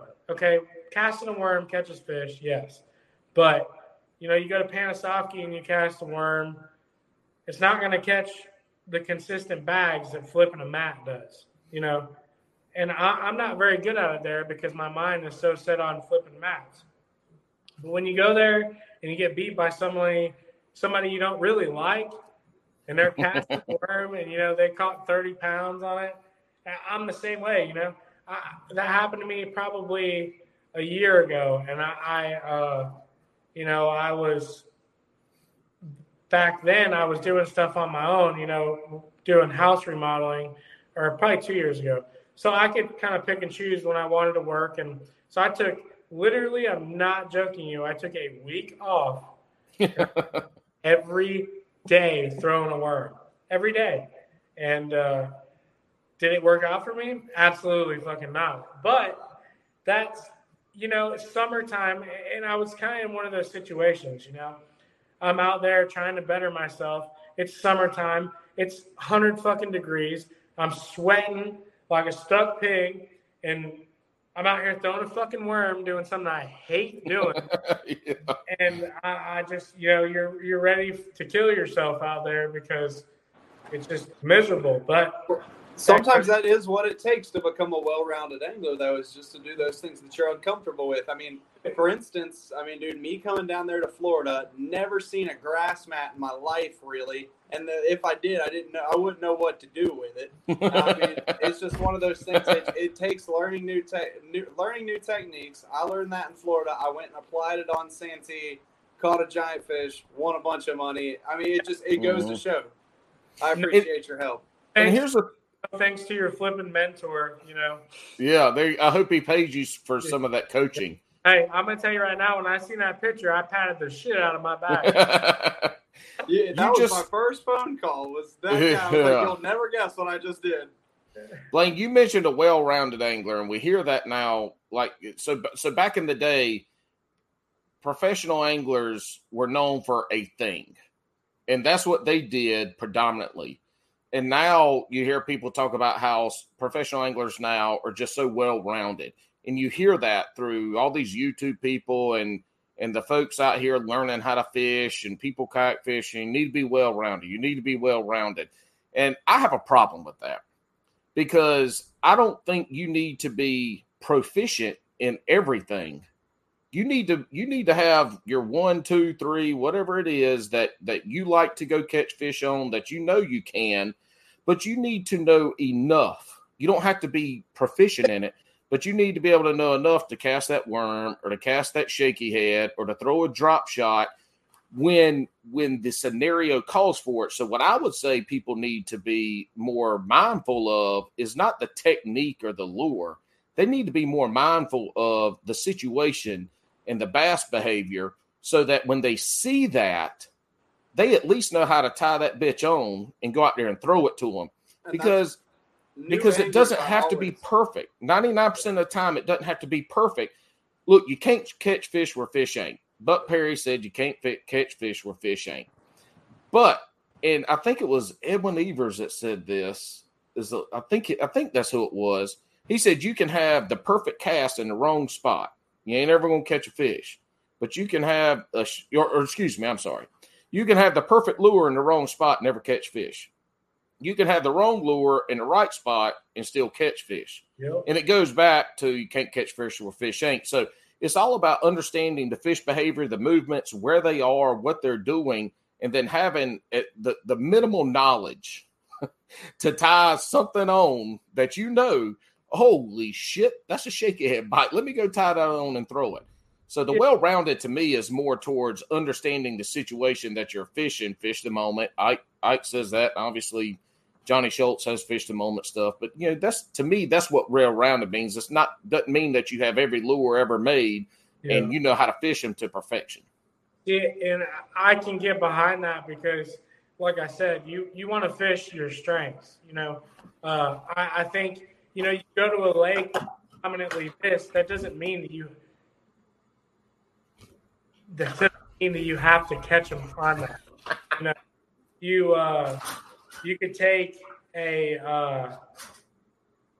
go to a smallmouth lake, you catch, people predominantly catch them on a drop shot or any kind of finesse out in, that 10 to 15 foot of water on shoals or rock ledges or anything like that. But that doesn't mean that you have to go there and do that. You can go there and say if you like cranking, you go there and you take what you try to figure out your scenario that way. And if it doesn't work out, then you fall back to the other. But in my opinion, I'm the same way. You don't have to be well-rounded in everything that, goes on in the fishing world. So. Damn, Blaine. Look, this is why you're here as guest co-host. So when there's a lull in the talking, you're on mute. You're on mute, dumbass. Yeah, when there's a lull in talking, you take over. Okay. When I have to go tinkle and there's a lull in talking, that's why I hold the sign up. Got to go tinkle. When there's a lull, you take over. You know what? You're fired. You're fired. You're fired. That was quick. Obviously. An episode. Obviously, I can't go in there and tinkle slowly because the podcast would be like 45 seconds of nothing because you didn't do your job. At least you did mute yourself this time because I did not. You didn't, and it just sounded my microphone like a slow waterfall. My microphone was on. My microphone was on. I can still hear because I got the earplugs in, but anyway, doesn't matter. Last time I was worried everything was okay. Yeah, he's over here worried about me talking. He's over here being a fucking mute. Hey man, he's muted. The wind over here has been pretty brutal, and like I said, I am on vacation, and I've got a sleeping baby in there, trying not to be on top of all of that. You know what? Excuses are for people scared of their wives, because I make a ton of them myself, so I completely understand. I'm horrified of my wife. Don't worry. I would be too. I know is she as short as she looks, or is it just because you're 4'11", bro? Hey, that's how tall my wife is. You know what? 4'11". Alex is too. No, he might be a little shorter. I haven't met him in person. Look, let me tell you something. If your wife or girlfriend is 4'11", I can promise you two things. One, she will keep you in line, and two, she is mean, lovingly mean. Yeah. Yes, yep. that's a very good way to describe it. I'd always say, the shorter the woman, the closer to hell, and sometimes it applies. No, but she, man, like I said, when you grow up being that short, I feel like you got to defend yourself. Sometimes you get picked on a lot. We definitely picked on her. So I knew Blaine's wife before he ever even met her. So me and Blaine's wife went to school together in Florida. Okay. So see how fishing brings people together. That's it, dude. I met this guy on Facebook. Yeah. Yep. And so Blaine's a Facebook stalker. Okay, yeah. We got that out of the way. Yeah. But yeah, obviously you heard what I said about the well-rounded deal. I agree with you 100% on that, though. But you always want to go out there and try to do what your strong suit is before you try to figure out something else. Well, that's the best way to break down new waters, to go out there with confidence. And I mean, that's one thing you can do is just tie on something that hey, I've slayed them on this shit, and you can go out there and go, okay, if I can catch them on this here, I'll be able to catch them here, and it helps you put the puzzle together in your mind before a tournament. I think it. Hold on. I think it does that with how technology is today. Forward-facing sonar, side scan, understanding fish behavior. I think we have a lot better understanding of fish behavior now. Taking that strong suit out there, and if you are around bass, if you're around those fish, and you're fishing the scenario, and you're fishing what you're comfortable with, and it's not working, then all right, there's fish here. I know these are bass here. Can I get them to bite? What do I need to do? Then you start running through the other techniques in your arsenal. I think that's where technology comes into play the most, because you can see the fish there. You're not just going to a point and fan casting all the way around a point from the side, the back, the front, the other side. You're not wasting all that time now. You're using technology to do that. The other thing is, if you go out there and shit's not working that you're comfortable with, you're eliminating water.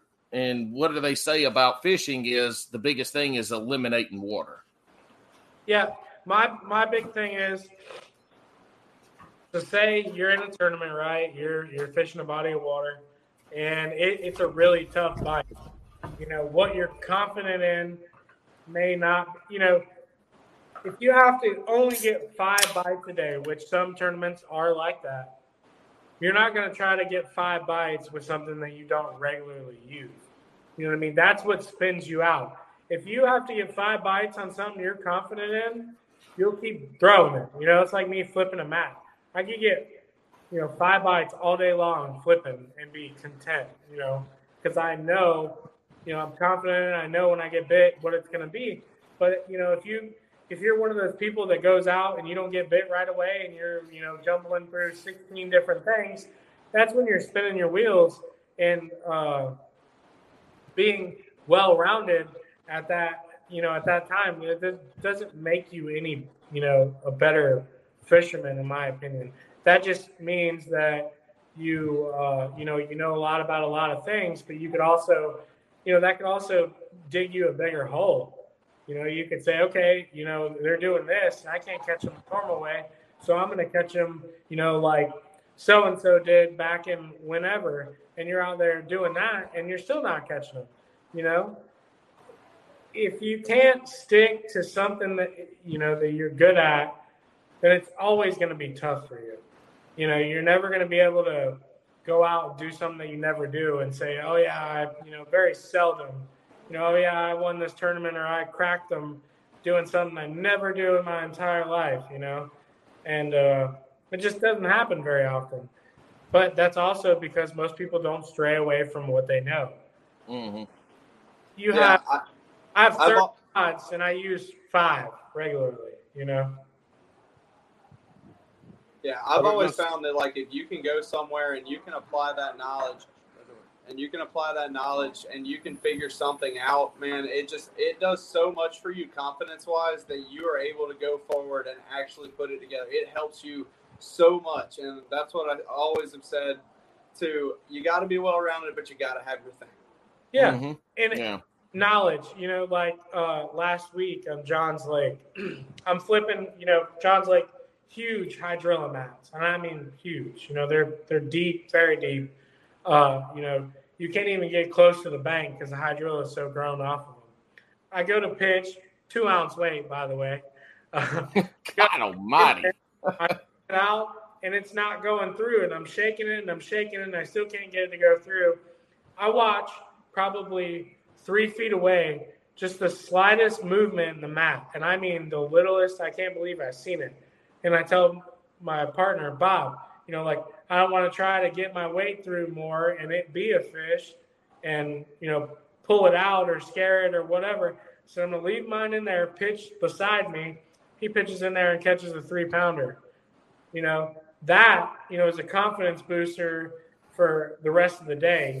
You made a right decision, 3 pounds on, we caught those 2 big fish, and then it was a grind after that. Well, but I mean, that's it. That's your thing. You know how to flip so well that you saw the mat roll and knew what that meant. I mean, that is what it comes down to, is having your thing. You've got to be better at everybody at something. That's what puts you aside. And that's what offshore anglers nowadays can look at their forward-facing sonar and look at fish and throw a lure in there and go, they ain't ready. And they leave and they go somewhere else and they come back. Justin, go do what you got to do. I see you going on mute. So Blaine, what is, you went down and fished with Justin down in Florida. Did you have any experience down in Florida? Dude, I mean, I had very little. I mean, my granddad grew up, when I grew up, my granddad lived in Jacksonville. I fished some ponds around there. But, dude, as a competitive tournament angler, no. I went down there on vacation. I visited, 2 days whenever we came back through. We were staying in my wife's hometown. And when we were on our way back through, that was when I was like, honey, did you go to high school with anybody or anything that knows the area? And she's like, yeah, And then she posted, hey, does anyone, fish a lot around the Crystal River area, be willing to take my husband out? He's just looking to catch a big one. And someone, Joseph got on there and was like, hey, you need to go wherever the hell Justin Jones goes. I got a Facebook message into him. He hit me back, and at 6 o'clock the next morning, I was in his driveway once again, and attest to the fishing community, man. Mm-hmm. And it's formed a lifelong friendship. But yeah, in Florida, I had zero experience.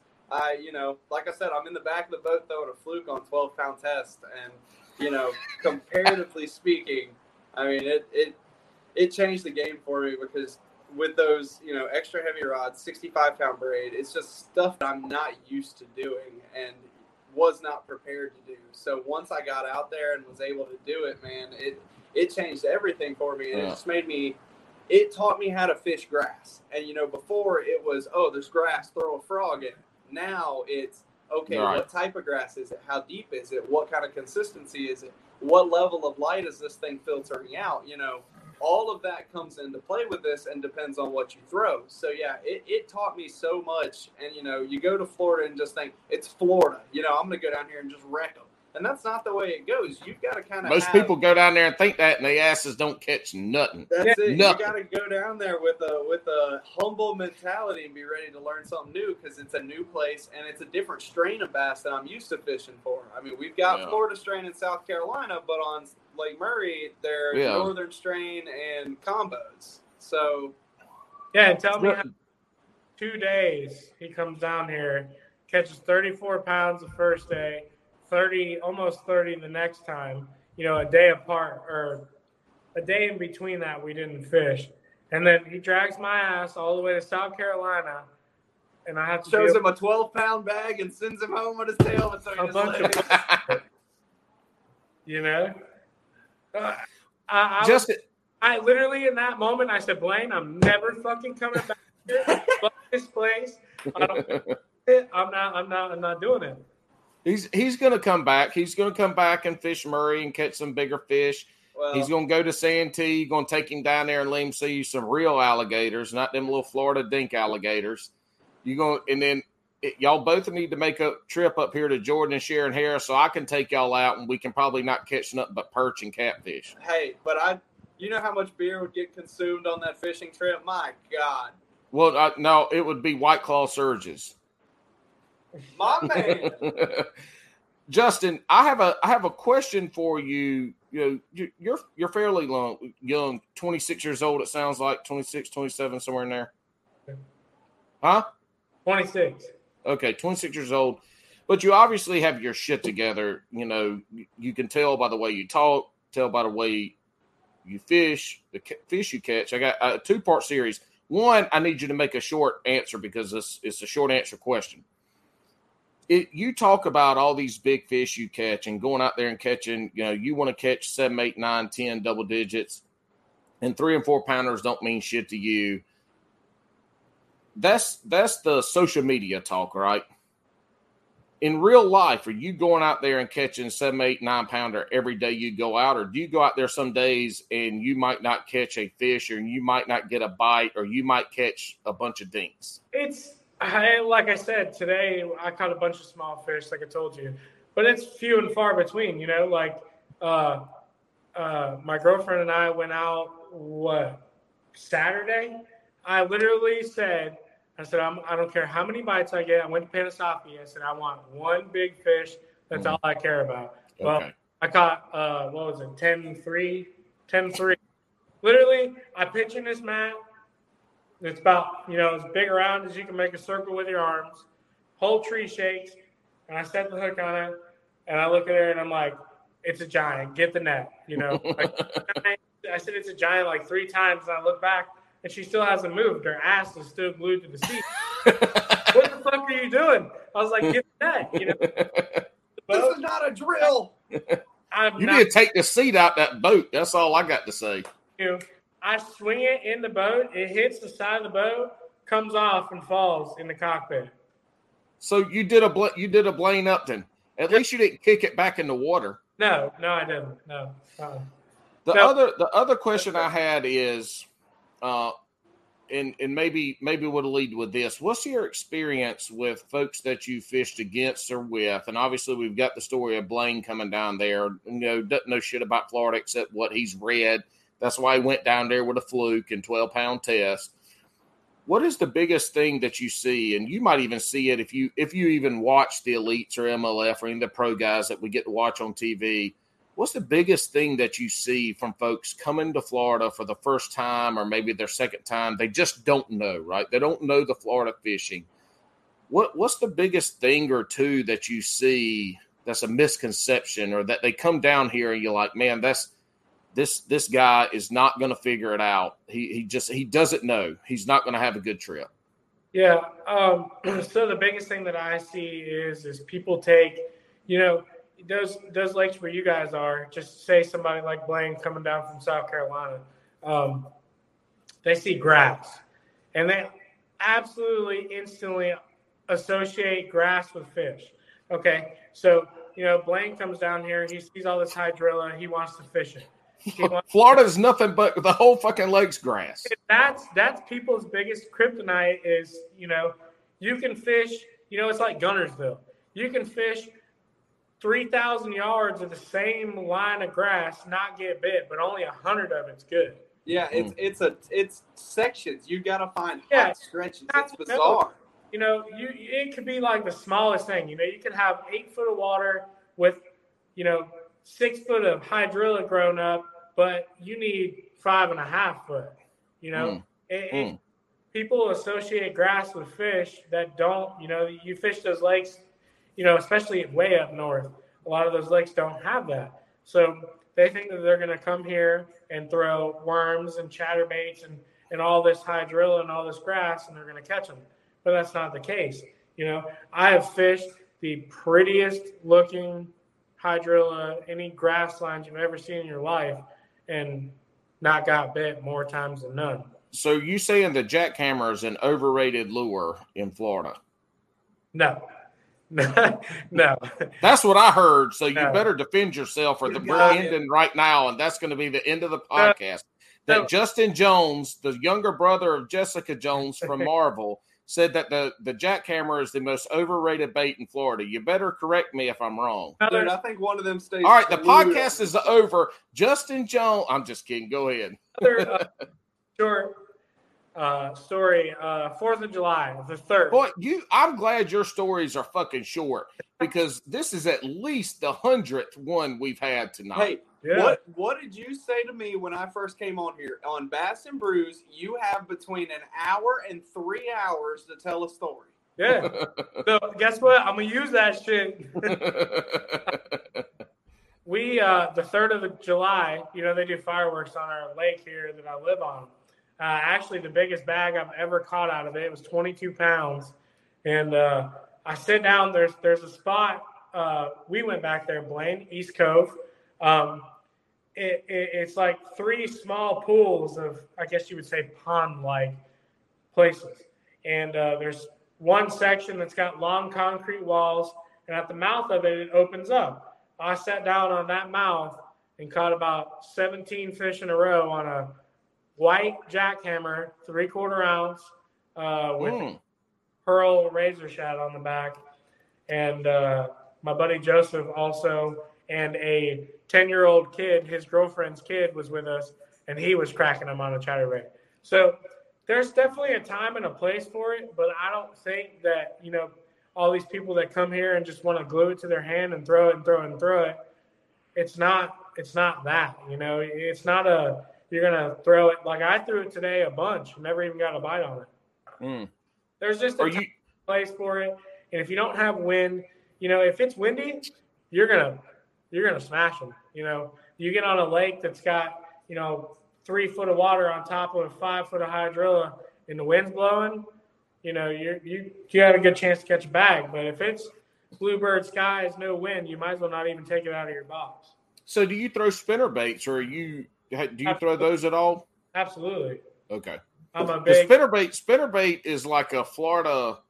I guess we can call it old school now because it has so many other things, and especially how punching has come along. But spinnerbait used to be the deal down in Florida, man. That was the whole thing, and it had to be windy. But yeah, ripping it through the grass. So growing up too, Lake Panasoffkee, Blaine's been there. That place used to be, 4 foot of water, super, super clear, like gin clear lake. It's not anymore. And it used to be all sand bottom, and it was all eelgrass. And you could white spinnerbait and throw it in the holes in the eelgrass and sack them. Like I was on that lake at 10 years old catching, with my uncle, catching 20-pound bags on a spinnerbait, and I had no fucking clue what I was doing. I just knew it to go in that hole, and that was it. So, and obviously spinnerbaits are a good thing, raining, windy, any tough conditions, pre-frontal conditions, they're a great bait to even catch numbers or get bit. And are you throwing, so you just mentioned a 3/4 ounce jackhammer. Are you throwing 3/4 ounce big bladed spinner baits? Are the majority of you're not throwing a little Ned rig, a little TRD. Are you specifically using bigger, heavier, gaudy lures when you're doing it? Because I try to target those bigger fish, you have I have some smaller, finesse bladed spinner baits for, if I'm trying to, I don't like using those big ones. If I'm like fishing docks or anything like that, I like War Eagle finesse spinner bait, in my opinion, is hands down the best spinner bait on the market for, casting, trying to skip it underneath docks, anything like that. So I do have some of those smaller, more, finesse tight spinner baits, but I use anything over, half ounce, 3/4 ounce in deeper water. I like the Z-Man spinner baits. They've just always been really good for me. I like the lay at the bottom of them slanted up because I like slow rolling it on the bottom. So staying down there. I like being close. Like, I know a lot of people throw the jackhammer. They like cranking it in as fast as they can reel it. I like that thing kissing the bottom the whole time. That's just my favorite thing to do. I've caught a lot of big fish doing it. I've caught big fish, Kissimmee Toho, reeling that thing on the bottom in the mud than the person that was running the boat, using the same exact bait. But those big fish are, when they get, you have some fish that stay mid-water column, some fish who are on, that are glued to the bottom. And more times than none, those ones on the bottom are the bigger ones. Oh, you said mud. So you're not bouncing them off the bottom on the sand or shell. You're fishing it on the mud bottoms and catching those fish. Okay, so East Cove back there, that Henderson is a big mud bottom lake. You let that thing go too, you reel it too slow and you bring it up and it's got nasty, stringy, brown, pinky mud shit on there. So, yeah, I catch them. I don't necessarily have to have grass. That goes back to having confidence in what you're doing. I grew up on that lake, so I have a lot of hours invested in that place, But you hear a lot with Florida is in kind of in fishing in general, like mud bottoms aren't where you want to catch the fish. You're looking for the harder bottoms, the rock, the sand, the pebble. Yeah. And so for you to say mud, that's interesting to me, at least, because I'd imagine that you're looking for those cleaner, sandy bottoms to do that. You are if there's not bait there to keep those fish there. You know what I mean? So, fish are going to go, no matter what, going to go where the bait is. So we have a big shad spawn going on right now. And back there in the cove, there's a bunch of shad back there. So generally all year long they're back there. But this time of year, it doesn't matter what the bottom is. Those fish are going to be there because they're following bait. So people have the misconception of if you cast out and you get mud on your worm or whatever, no good. But that's not the case. You take, and that's going back to flipping. I can't tell you how many times I flipped into a mat that's, 6 inches deep and the fish's back should have been out of the water and it's all mud. And I caught, 7, 8 pounders. That shit happens. Panisovsky, when that lake gets low, you flip mats up against brush, there's a foot of water there, maybe, and you're catching, 6 to 10 pounders out of no water. Like, you're thinking to yourself, them fish are under the mat sideways just so they're not out of the water. That's how shallow I've caught them. That 10-pound caught over the weekend, maybe in 1.5 foot of water. Yeah, I mean, it sounds like you're lucky to catch it because your girlfriend was doing a poor job at netting it. Yeah, she can hear you too. Hey, that's fine. I'm in North Carolina. That's fine. She can hit you if she needs to hit anybody. Yeah, really, and she might. You gotta watch out. You got a little stab happy, sticking. I would love to see a beer bottle or a can come flying right past Justin's face. Bill, hey honey, get me a beer. Whack! Smacks him up against the face. Beer goes everywhere. That'd be the greatest. That'd be the second greatest thing to ever have on this podcast. You want to talk after about Joe a good LaBarre, TikTok? Yeah. Hey, that'd be a good TikTok. If we were talking about Blaine's old lady, that'd probably happen. Hey, easy. She might hear us. Yeah. She's going to listen to the podcast, I'm sure, right, Blaine? Oh yeah. She's actually really supportive. Every time I'm on something, I always tend to talk about her, so she always has to listen to make sure I'm not bad mouthing. Well, you're screwed tonight, buddy. Hey, Blaine, do you have any more questions for Justin, or do you have any funny stories? Anything we missed because we're about to get into the shotgun round? Oh, the shotgun round. Yeah, honestly, man, I think he's covered a lot of the stuff that we had to get into about owned a ton of boats, cocky as hell, knows Florida like the back of his hand. Man, we get it. And, I mean, it goes to show. I mean, dude, the dude wins almost – I mean, he's in the – it's I will text him and be like, what the hell happened if I see his name out of the top 5? I mean, that just goes to say he's got that area on a leash. And, I mean, dude, now what he needs to do is come back to South Carolina and let's try and do this all over again. Hell to the fucking no. No, we need to get him. We need to get him more well-rounded. That's it. Got to get him out of Florida, baby. Yeah. Yeah, no, what I heard you say was both of y'all need to make a trip down to Florida so you can catch some real fish. Man, I would love to. I would love to. You know what? I'd be there tomorrow if anytime. Not if I could, but if I wanted to, but I've got some other shit that makes me not really want to. You want to come down here, dude, you're more than welcome to stay with me for free. You got a place to stay, do whatever you want to do. Yeah. So, Be careful now. Be careful now. I come down there, I start cooking for people. My real question is, if you do go down there and say you catch a 10-pounder, how many Alex's is a 10-pound bass? Oh, I don't know how much he weighs, which is kind of skewed right now because, you know, he's been very active in the Coast Guard recently, so he's very skinny. non-active in Motel 6s. Yeah, he's skinny. So let's ask this question in a year after he's been retired for like 8-9 months and see how much weight his little short ass is put on. He could be running around here looking like me and Justin over here, you know, plumping. He ain't ever going to be handsome, but he'll be plump. Well, let's get into it, man. Let's see what the shotgun round has to hold.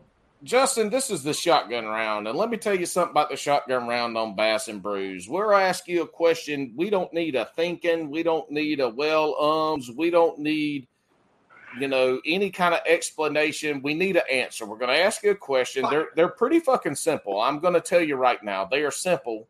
We pretty much give you the answers that you need to answer. You just choose one. Now, after you choose it, if we don't agree, we'll chastise you, and maybe you need to go into why you chose a shitty answer. But this is simple. I ask a question, I give you most of the answers, and you know it's yes or no, or I give you the answer, so you answer it. It's that simple. Do you understand the rules of this game? Absolutely. He's gonna fuck this up. He answered that way too. He was way too confident. Question. Crocs or flops? Flops. This man done fucked up the shotgun round on the first question. How does the man in Florida wear flip-flops, man? You're sweating so much. You're getting in the gunk. You're all slippery and slidey. Well, if you can Wait. It's okay, Justin. Flops is always the answer we get from boat guys because they don't ever have to get their feet wet anymore. Yeah, but I don't even care about that. But what I can't stand is when you got to get in the water or anything in Crocs, sand gets in between your feet and I ain't about all that. I can't stand that. Can't do it. And they're not that comfortable. I don't care what you guys say. You can go fuck yourselves. They are not that comfortable. Look, I wear my Crocs from the truck to the ramp. I put my boat in the water. I take my Crocs off, and them bitches don't come back on until I need to take the boat. Go stand in the front deck of a boat for 9 hours, and then you tell me you still want to wear Crocs. Oh, no, I'm going to be barefoot. Yeah, okay. Well, yeah. Flip-flops are easy. I got permanent flip-flop tans on my feet. If you try to pull a kayak up out the boat ramp back to your truck in flip-flops that have been wet, your feet's going to be sliding out of them and slipping. I did that in South Carolina. Yeah, see, you let this man go on the Broad River in flip-flops, and that's why he failed. Yeah. That's why he failed. Man, but the flip-flop tan is just arrows to point the direction to walk when you've had a few too many beers. I mean, that's what it's for. So I'm scared to ask you more questions. Pineapple on pizza, yes or no? No. Hell. Agreed. All right. I like that answer. We can live that. You gonna spend more on a rod or a reel?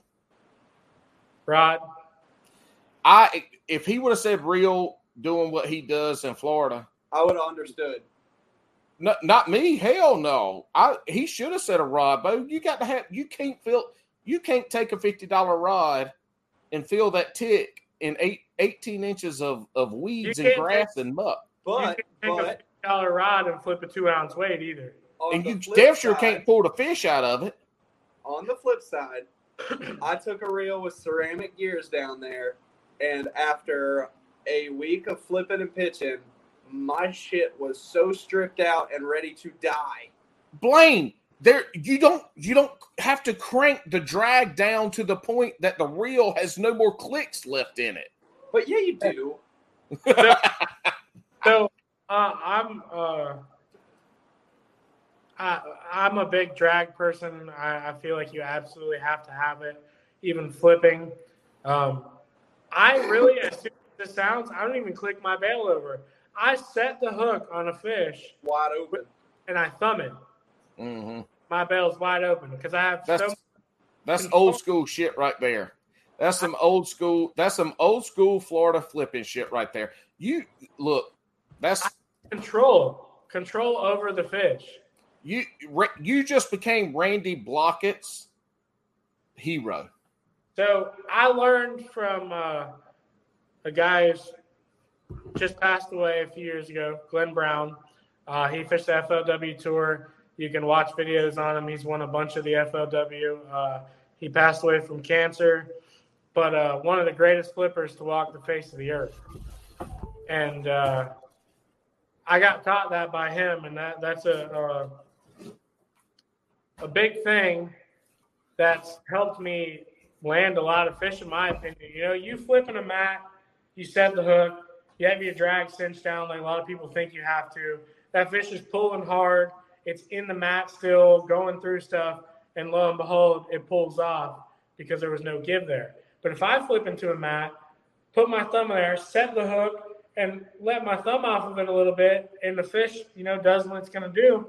And it has, bad things. Like Blaine had to hand line a 6.5 pounder in for me because I tangled up. I flipped in the mat, set the hook, my thumb slipped, my line tangled up, and I literally looked at Blaine. I said, my line's fucked up. And he run to the front, and he's hand lining it in. It's a good partner. 6.5 pounder hand lined it in. But more times than none, it has positive effects for me. I don't do that kind of fishing. We ain't got no grass up here. The grass we got up here is in like half an inch of water, and the carp have eaten it all by the summertime. But that is interesting because that is an old school thing. I mean, and we'll talk about Randy Blockett talks about free spooling a spinning reel, like not using the drag. Yeah. But I know you don't use those damn spinning reels down there. But it still stands. But learning how to do that, man, you got to catch and lose a lot of fish to be proficient. You got to have somebody teach you that stuff. But it makes sense, right? And I'm sure that a lot of old school Florida anglers, that's exactly what they do. Yeah. They probably don't. They're free spooling it and letting it roll. People think that they're flipping and they're not. They're pitching. That's right. There's a huge difference. Absolutely. Huge difference. Absolutely. And we talked about this. If y'all go back and listen to the podcast with Slab Dynasty, we talked about the difference in pitching and flipping. Yeah. So I can't stand that. You get people that I'm talking to, oh, yeah, I was flipping. And I'm like, you weren't flipping, you were pitching. Flipping, if you ain't got a bow in your line, you ain't doing shit. You're pitching. There's a time and a place to do both. I think if you're around brush and, stuff like that, flipping is what you want to be doing, not pitching. But when you're on, those big hydrilla mats, we're pitching. There's so much area, you don't have time to sit there and to do all that. But even pitching, I still fish free spool. I still set the hook like that. That video that I took with Blaine that he got all on GoPro, you can see every single one of my hook sets. After I set the hook, you can clear as day hear my reel click over it. Well, not just that. You watch the rod tip, and it starts out doubled over, and then as you release it, it kind of comes back a little bit. I noticed that on every one, and everyone will mistake that for a shitty hook set, and it's not. It's calculated. Yeah. You watch every fish. Blaine knows because he took them off or grabbed them for me. They were pegged directly on the top of the mouth, buried, and they weren't coming off. Nope. So has the notion that you have to absolutely crack a fish in the mouth. You don't have to. I don't swing hard.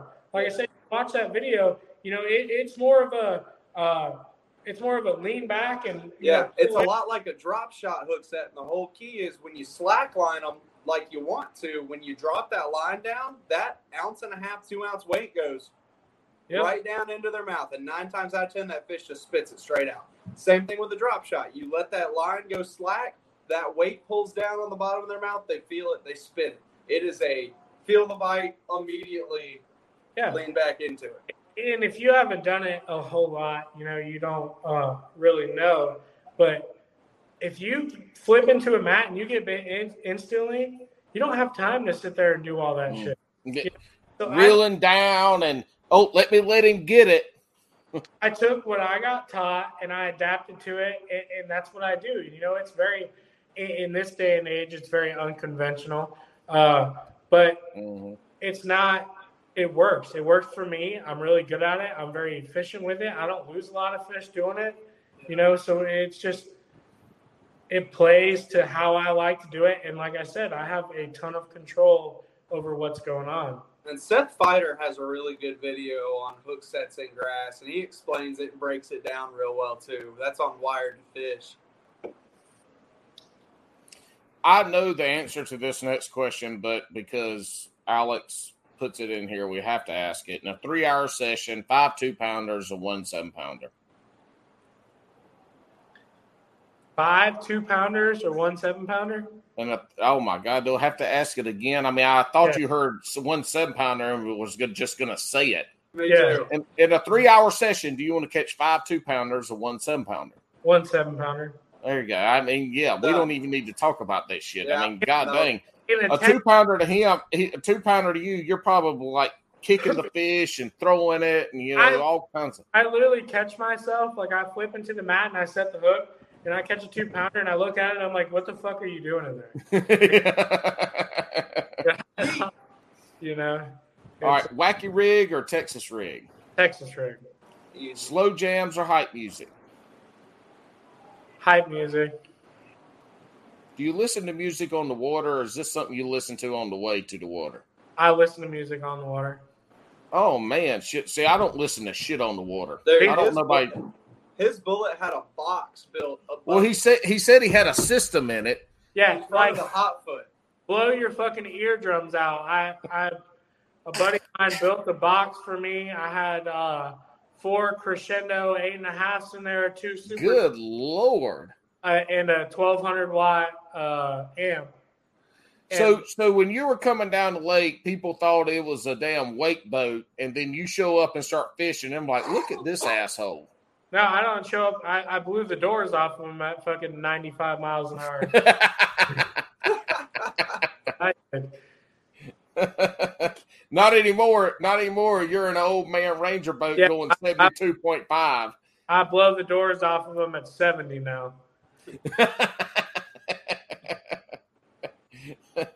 All right. Have you ever eaten beaver? No. Y'all got beavers down there, don't you? You need to kill one, smoke it just like you would a barbecue Boston butt. Delicious. You don't believe me? No. When y'all come up North Carolina, let me find a beaver. I'll feed you one. I believe you. Do you eat largemouth bass? Hell no. What the fuck is wrong with you? You're from Florida and you don't eat bass? No. Why? Because I just sport fisherman. That's just it. But you got to take them little 2-pounders out of there, or one day in your day in life, they ain't going to be nothing but 2-pounders left. Of people who do that right now. I don't need to be one of them. And listen, if it ever came down to I had to eat, like catch fish to eat, sure, yeah, I'll eat them. But I'm not doing that. They're like, bass are like my kids. They're like little, So you come to my house, and my son, when we catch fish to eat, my son wants them gutted, and then he wants them cooked. He wants the head on them. Hell you no. come over to my house, we're going to deep fry some bass. You going to eat them? No. Then your ass going hungry. Your ass going to be eating damn Your ass going to be eating some hush puppies. That's the only thing you get. Now, I do, we go out and spec fish. We call those crappy, Paul. Yeah, they're Or if you listen to Paddler's Playbook episode that dropped today, we talked about the Sac-a-lait, the sack of milk. Yeah. So we with the coochie again, we religiously limit out there. We go out jigging. We just came with what kind of coochie? With the coochie. With a coochie? Yeah, it's a river. Oh! I thought you said with the coochie y'all go. I was trying to figure out the hell we talking about here. You talking about a river? I thought okay. I thought we were going out catching crappie with a coochie. I was trying to figure out who that was. 60, 70 of them, and I eat the hell out of them, but I ain't eating no bass. Well, you come to my house, your ass gonna eat some bass. That's all I got to tell you. I've eaten them. We got a property up in Georgia. We got 18 acres over in Rankin, and okay. We got ponds there. When I was a kid, I used to catch them and eat them, but Yeah. I think they're delicious, and I could flay a bass and flay a crappie and fry them up. And all these people talk about they could tell the difference. I guarantee you, they couldn't tell no difference in them damn fish. It's a speck. Ain't no way. Hey, if I'm on this podcast, everybody's gonna call him a speck. Fucking crappie in here. No. I know I told you at the beginning this is your podcast, but when you start to say what a something or another is or ain't, I rule the roost. Even Alex knows that. When it comes to vernacular for Bass and Brews, the Jabber Hammer rules all, ends all. Look. See, if you want to argue, Justin, this is what happens. Justin goes away if he wants to argue. He goes back to the waiting room. All right, this is the last question now. This is the question that makes or breaks careers on Bass and Brew. Oh, my Lord. Who has a – Jesus, got to be Blaine fucking up with something. It's Blaine. Yeah, it is. Look, why is he so shiny? LED light bulb and bad skin. Yeah. I'm sitting under 2 LED light bulbs in a 105-degree garage right now with no air. Anyway, I ain't that shiny. Look, Blaine got a big old birthmark on his face, and when he first came on, I didn't see it the last time he was here. And I was like, damn, dude, your wife gave you a hickey or either beat you in the face with a bat or something. Damn, what the hell happened to you? So, it's a birthmark. I'm like, oh, okay. All right, back to the question. This makes or breaks a career. We've had some folks that have answered this question pretty poorly, and some have gone on to still have decent careers in life, and some haven't.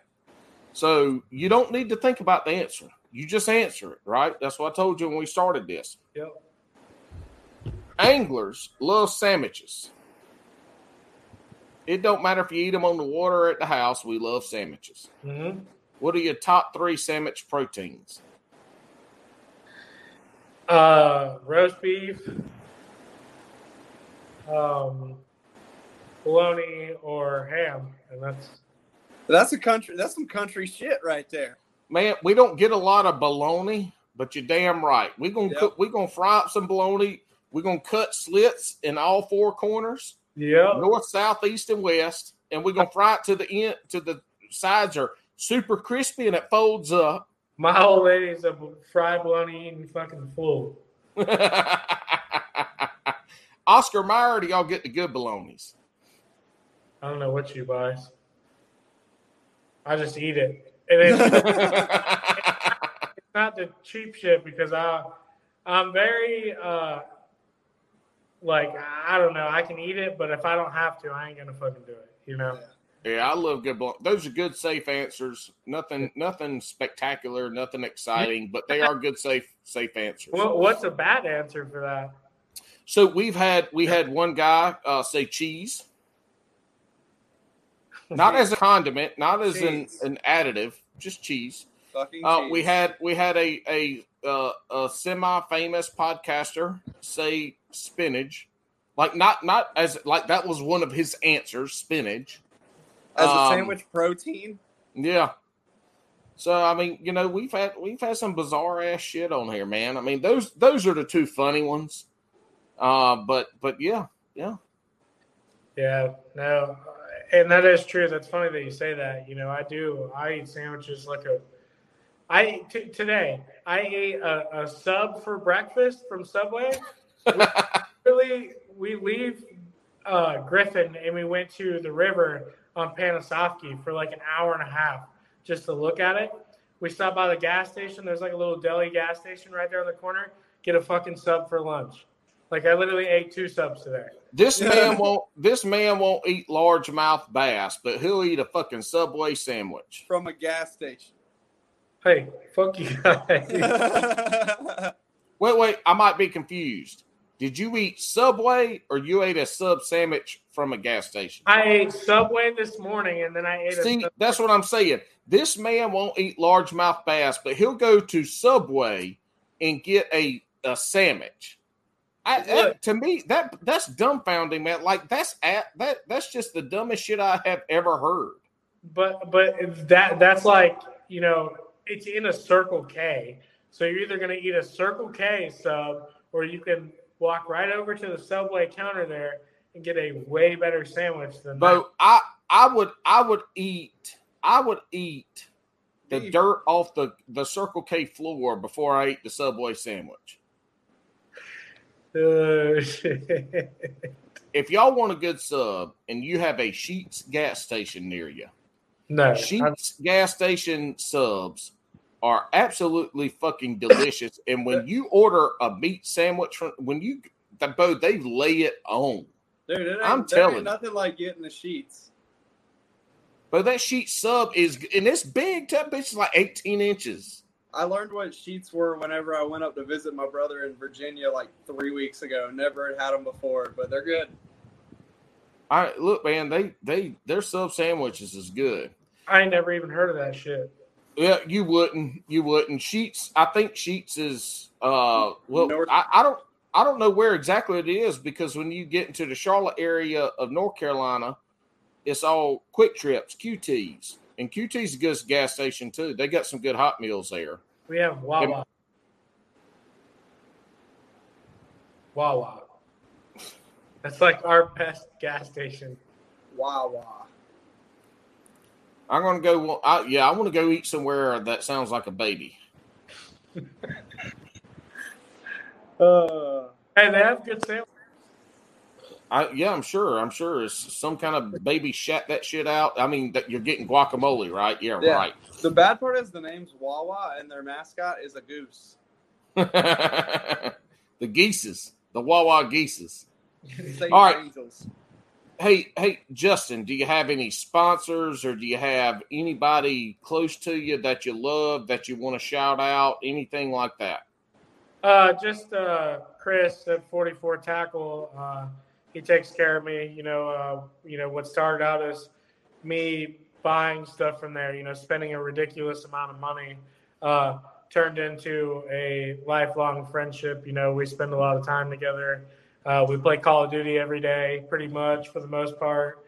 We talk every day, and he takes care of me, obviously, equipment wise. But yeah, just him and myself. I'll shout myself out. Yeah. Yeah. So fuck your girlfriend, huh? Bobby Your girlfriend don't matter. You don't love her. Yeah. No, but that's so. I mean, that's good. The fishing that you're doing down there and how I would assume, I'm guessing in the future, you keep doing what you're doing locally, and you're gonna have some people that are gonna approach you for I've just really reached out to try to network with it. You know what I mean? I'm so busy in my everyday life that it's just not something that I've kind of ventured out to do. And I know at some point I will, when I can fish, the BFLs or the Opens, the BASS Opens. That's what I want to do. But I haven't gotten there yet. So once I get, my business to where it can function without me, then, I'm going to look towards that. And I'm sure no problem with it. But yeah. And your aspirations, I mean, getting up there and going to catch 12 pounds with Blaine at Murray, that's going to help you in the future. So you might hate it, but if you're going to fish the opens, you look at the lakes that they're fishing, and those are going to be some of the turd tournaments that you got to go up there and grind through.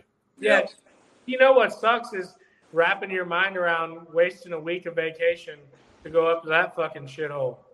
Like, you know what I mean? Oh my gosh!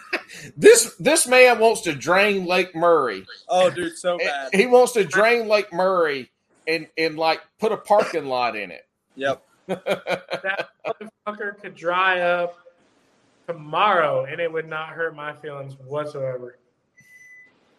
It's just the biggest thing that I look at, and it's not just because I went there once and didn't do good. That place is known for being tough. Yeah. Being very tough.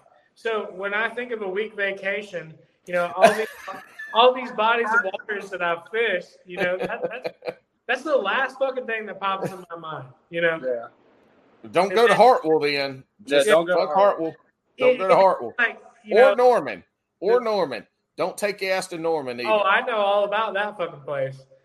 And he's, Santee, another big thing. But again, Santee, you're going to spend a week there and fucking knock the hole out. I would be willing to bet if you spend a week at Santee and you fish sun up to sundown at Santee, I guarantee you'd figure that lake out. Oh yeah, that lake fits. It fits. You're not chasing stupid shit out there. You're not. Yeah, you would figure that place out. I got a lake about 30 minutes from me, Lake Rousseau, that's exactly like Santee. Giant stump field. It's a man-made lake. It is a huge stump field. It's got a channel in it. Same exact scenario. Period. And you'd figure that out. Yeah. We spent a day there. Blaine, anybody you want to shout out, dude? Anything new?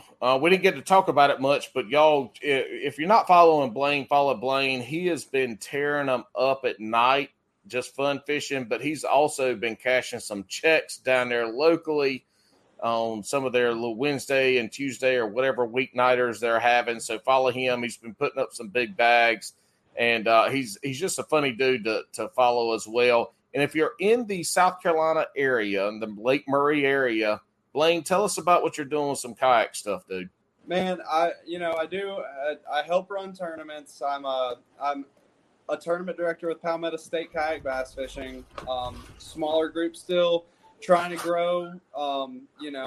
We got multiple sponsors this year, moving a little bit forward on an app and everything. So, man, I'm doing what I can to help grow that scene, and everything's been pretty good. So outside of that, man, I just want to thank New Canoe that helps me do what I do. And, they're at ICAST this week. And I don't know if y'all have seen, but some pretty cool stuff's been dropping out of ICAST. So that'd be something to watch.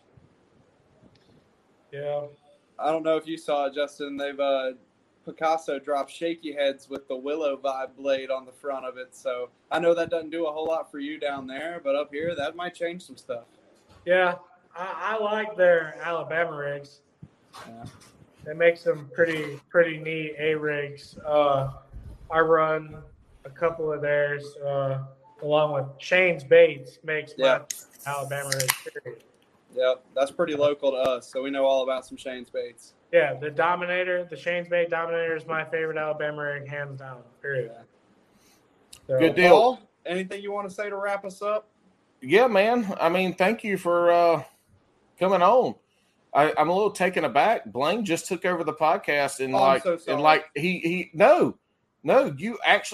You actually said something that has some sustenance to it, and I did my job. I feel so proud. I feel like you just broke out of your shell today. Yeah, man. Well, everybody's got to become an adult eventually, and I just feel like it's kind of part of it, Get a haircut, and that's the next step. Yeah, there you go. I'm just kidding. My hair used to be long as hell, too. Look, Justin, thank you for coming on, dude. This was awesome. This was fun. I guess it was maybe last week or a week and a half ago that I reached out and Blaine said, I got somebody. Actually, it was a while ago I reached out to Blaine, and then it was a week and a half or whenever it was ago. I said, all right, dude, we got to get set up. Let's do it. And, he told me who you were, so I started following you on the TikTok and the Instagram, and I did not get with you on Facebook, but I'll do that because it sounds like you put a little more stuff on that. Thank you for coming in and talking and sharing your story and sharing Florida fishing. Like, this is a podcast that if people remember it and the way that we title it, I'm guessing earlier in the year with our listeners and some of the folks that we hang out with, when these Florida tournaments start back up, like this would be a good time to have this to kind of revisit this podcast because there's probably a lot of information here that folks can take down there with them. But I'm glad we did it now because I'm glad we got connected. You do catch some big fish. What you're doing down there is really interesting, and you're successful. I mean, you see it in your tournament winnings and the fish you're catching. So thank you for coming on and spending time with us. Blaine, thanks for setting it up, buddy. Thanks for being a guest co-host. It's always great to talk to another Carolina boy. Yes, sir. And we're going to get this stuff set up where you and I at least sometime fish. And when Justin heads back up this way, we won't subject him to those shitty lakes up there. We'll bring him to my shitty lakes in the Raleigh area. So really, actually, his life. No, man. Look, I had a buddy that would have had 30 pounds yesterday on Jordan. He lost a couple, but he ended up with over 27 cranking. And Jordan, me and Blaine were talking about this earlier. Jordan Lake is MLF did a lot of justice for it, but because the elites don't come, it just can't hold that many boats. Man, that lake is something else. They're putting up 32, 33-pound bags in the springtime here. Which, I mean, there's big fish that you can catch here for sure. I caught that 8.6, I think it was, this past February. So you come up here, I mean, it's tough. And this time of year, it can be offshore. It can be 18 foot of water, 15 foot of water. It could be a little bit of shallow in the mornings. It depends. But, yeah, we'd love to get you up here. But thank y'all for your time very much. I really appreciate it. We're going to roll this out. Y'all hang out. Don't sign off yet. Look, guys, thank y'all for listening to this episode of Bass and Brews. Go check out Hookset Hoodlums. Got great gear. They do seasonal gear. They got some old school hats back in. Just announced today. Go check them out. You can use code HEELS10, HEELS10 to get your 10% discount. Well, thank you for listening. Till next time, hey-o.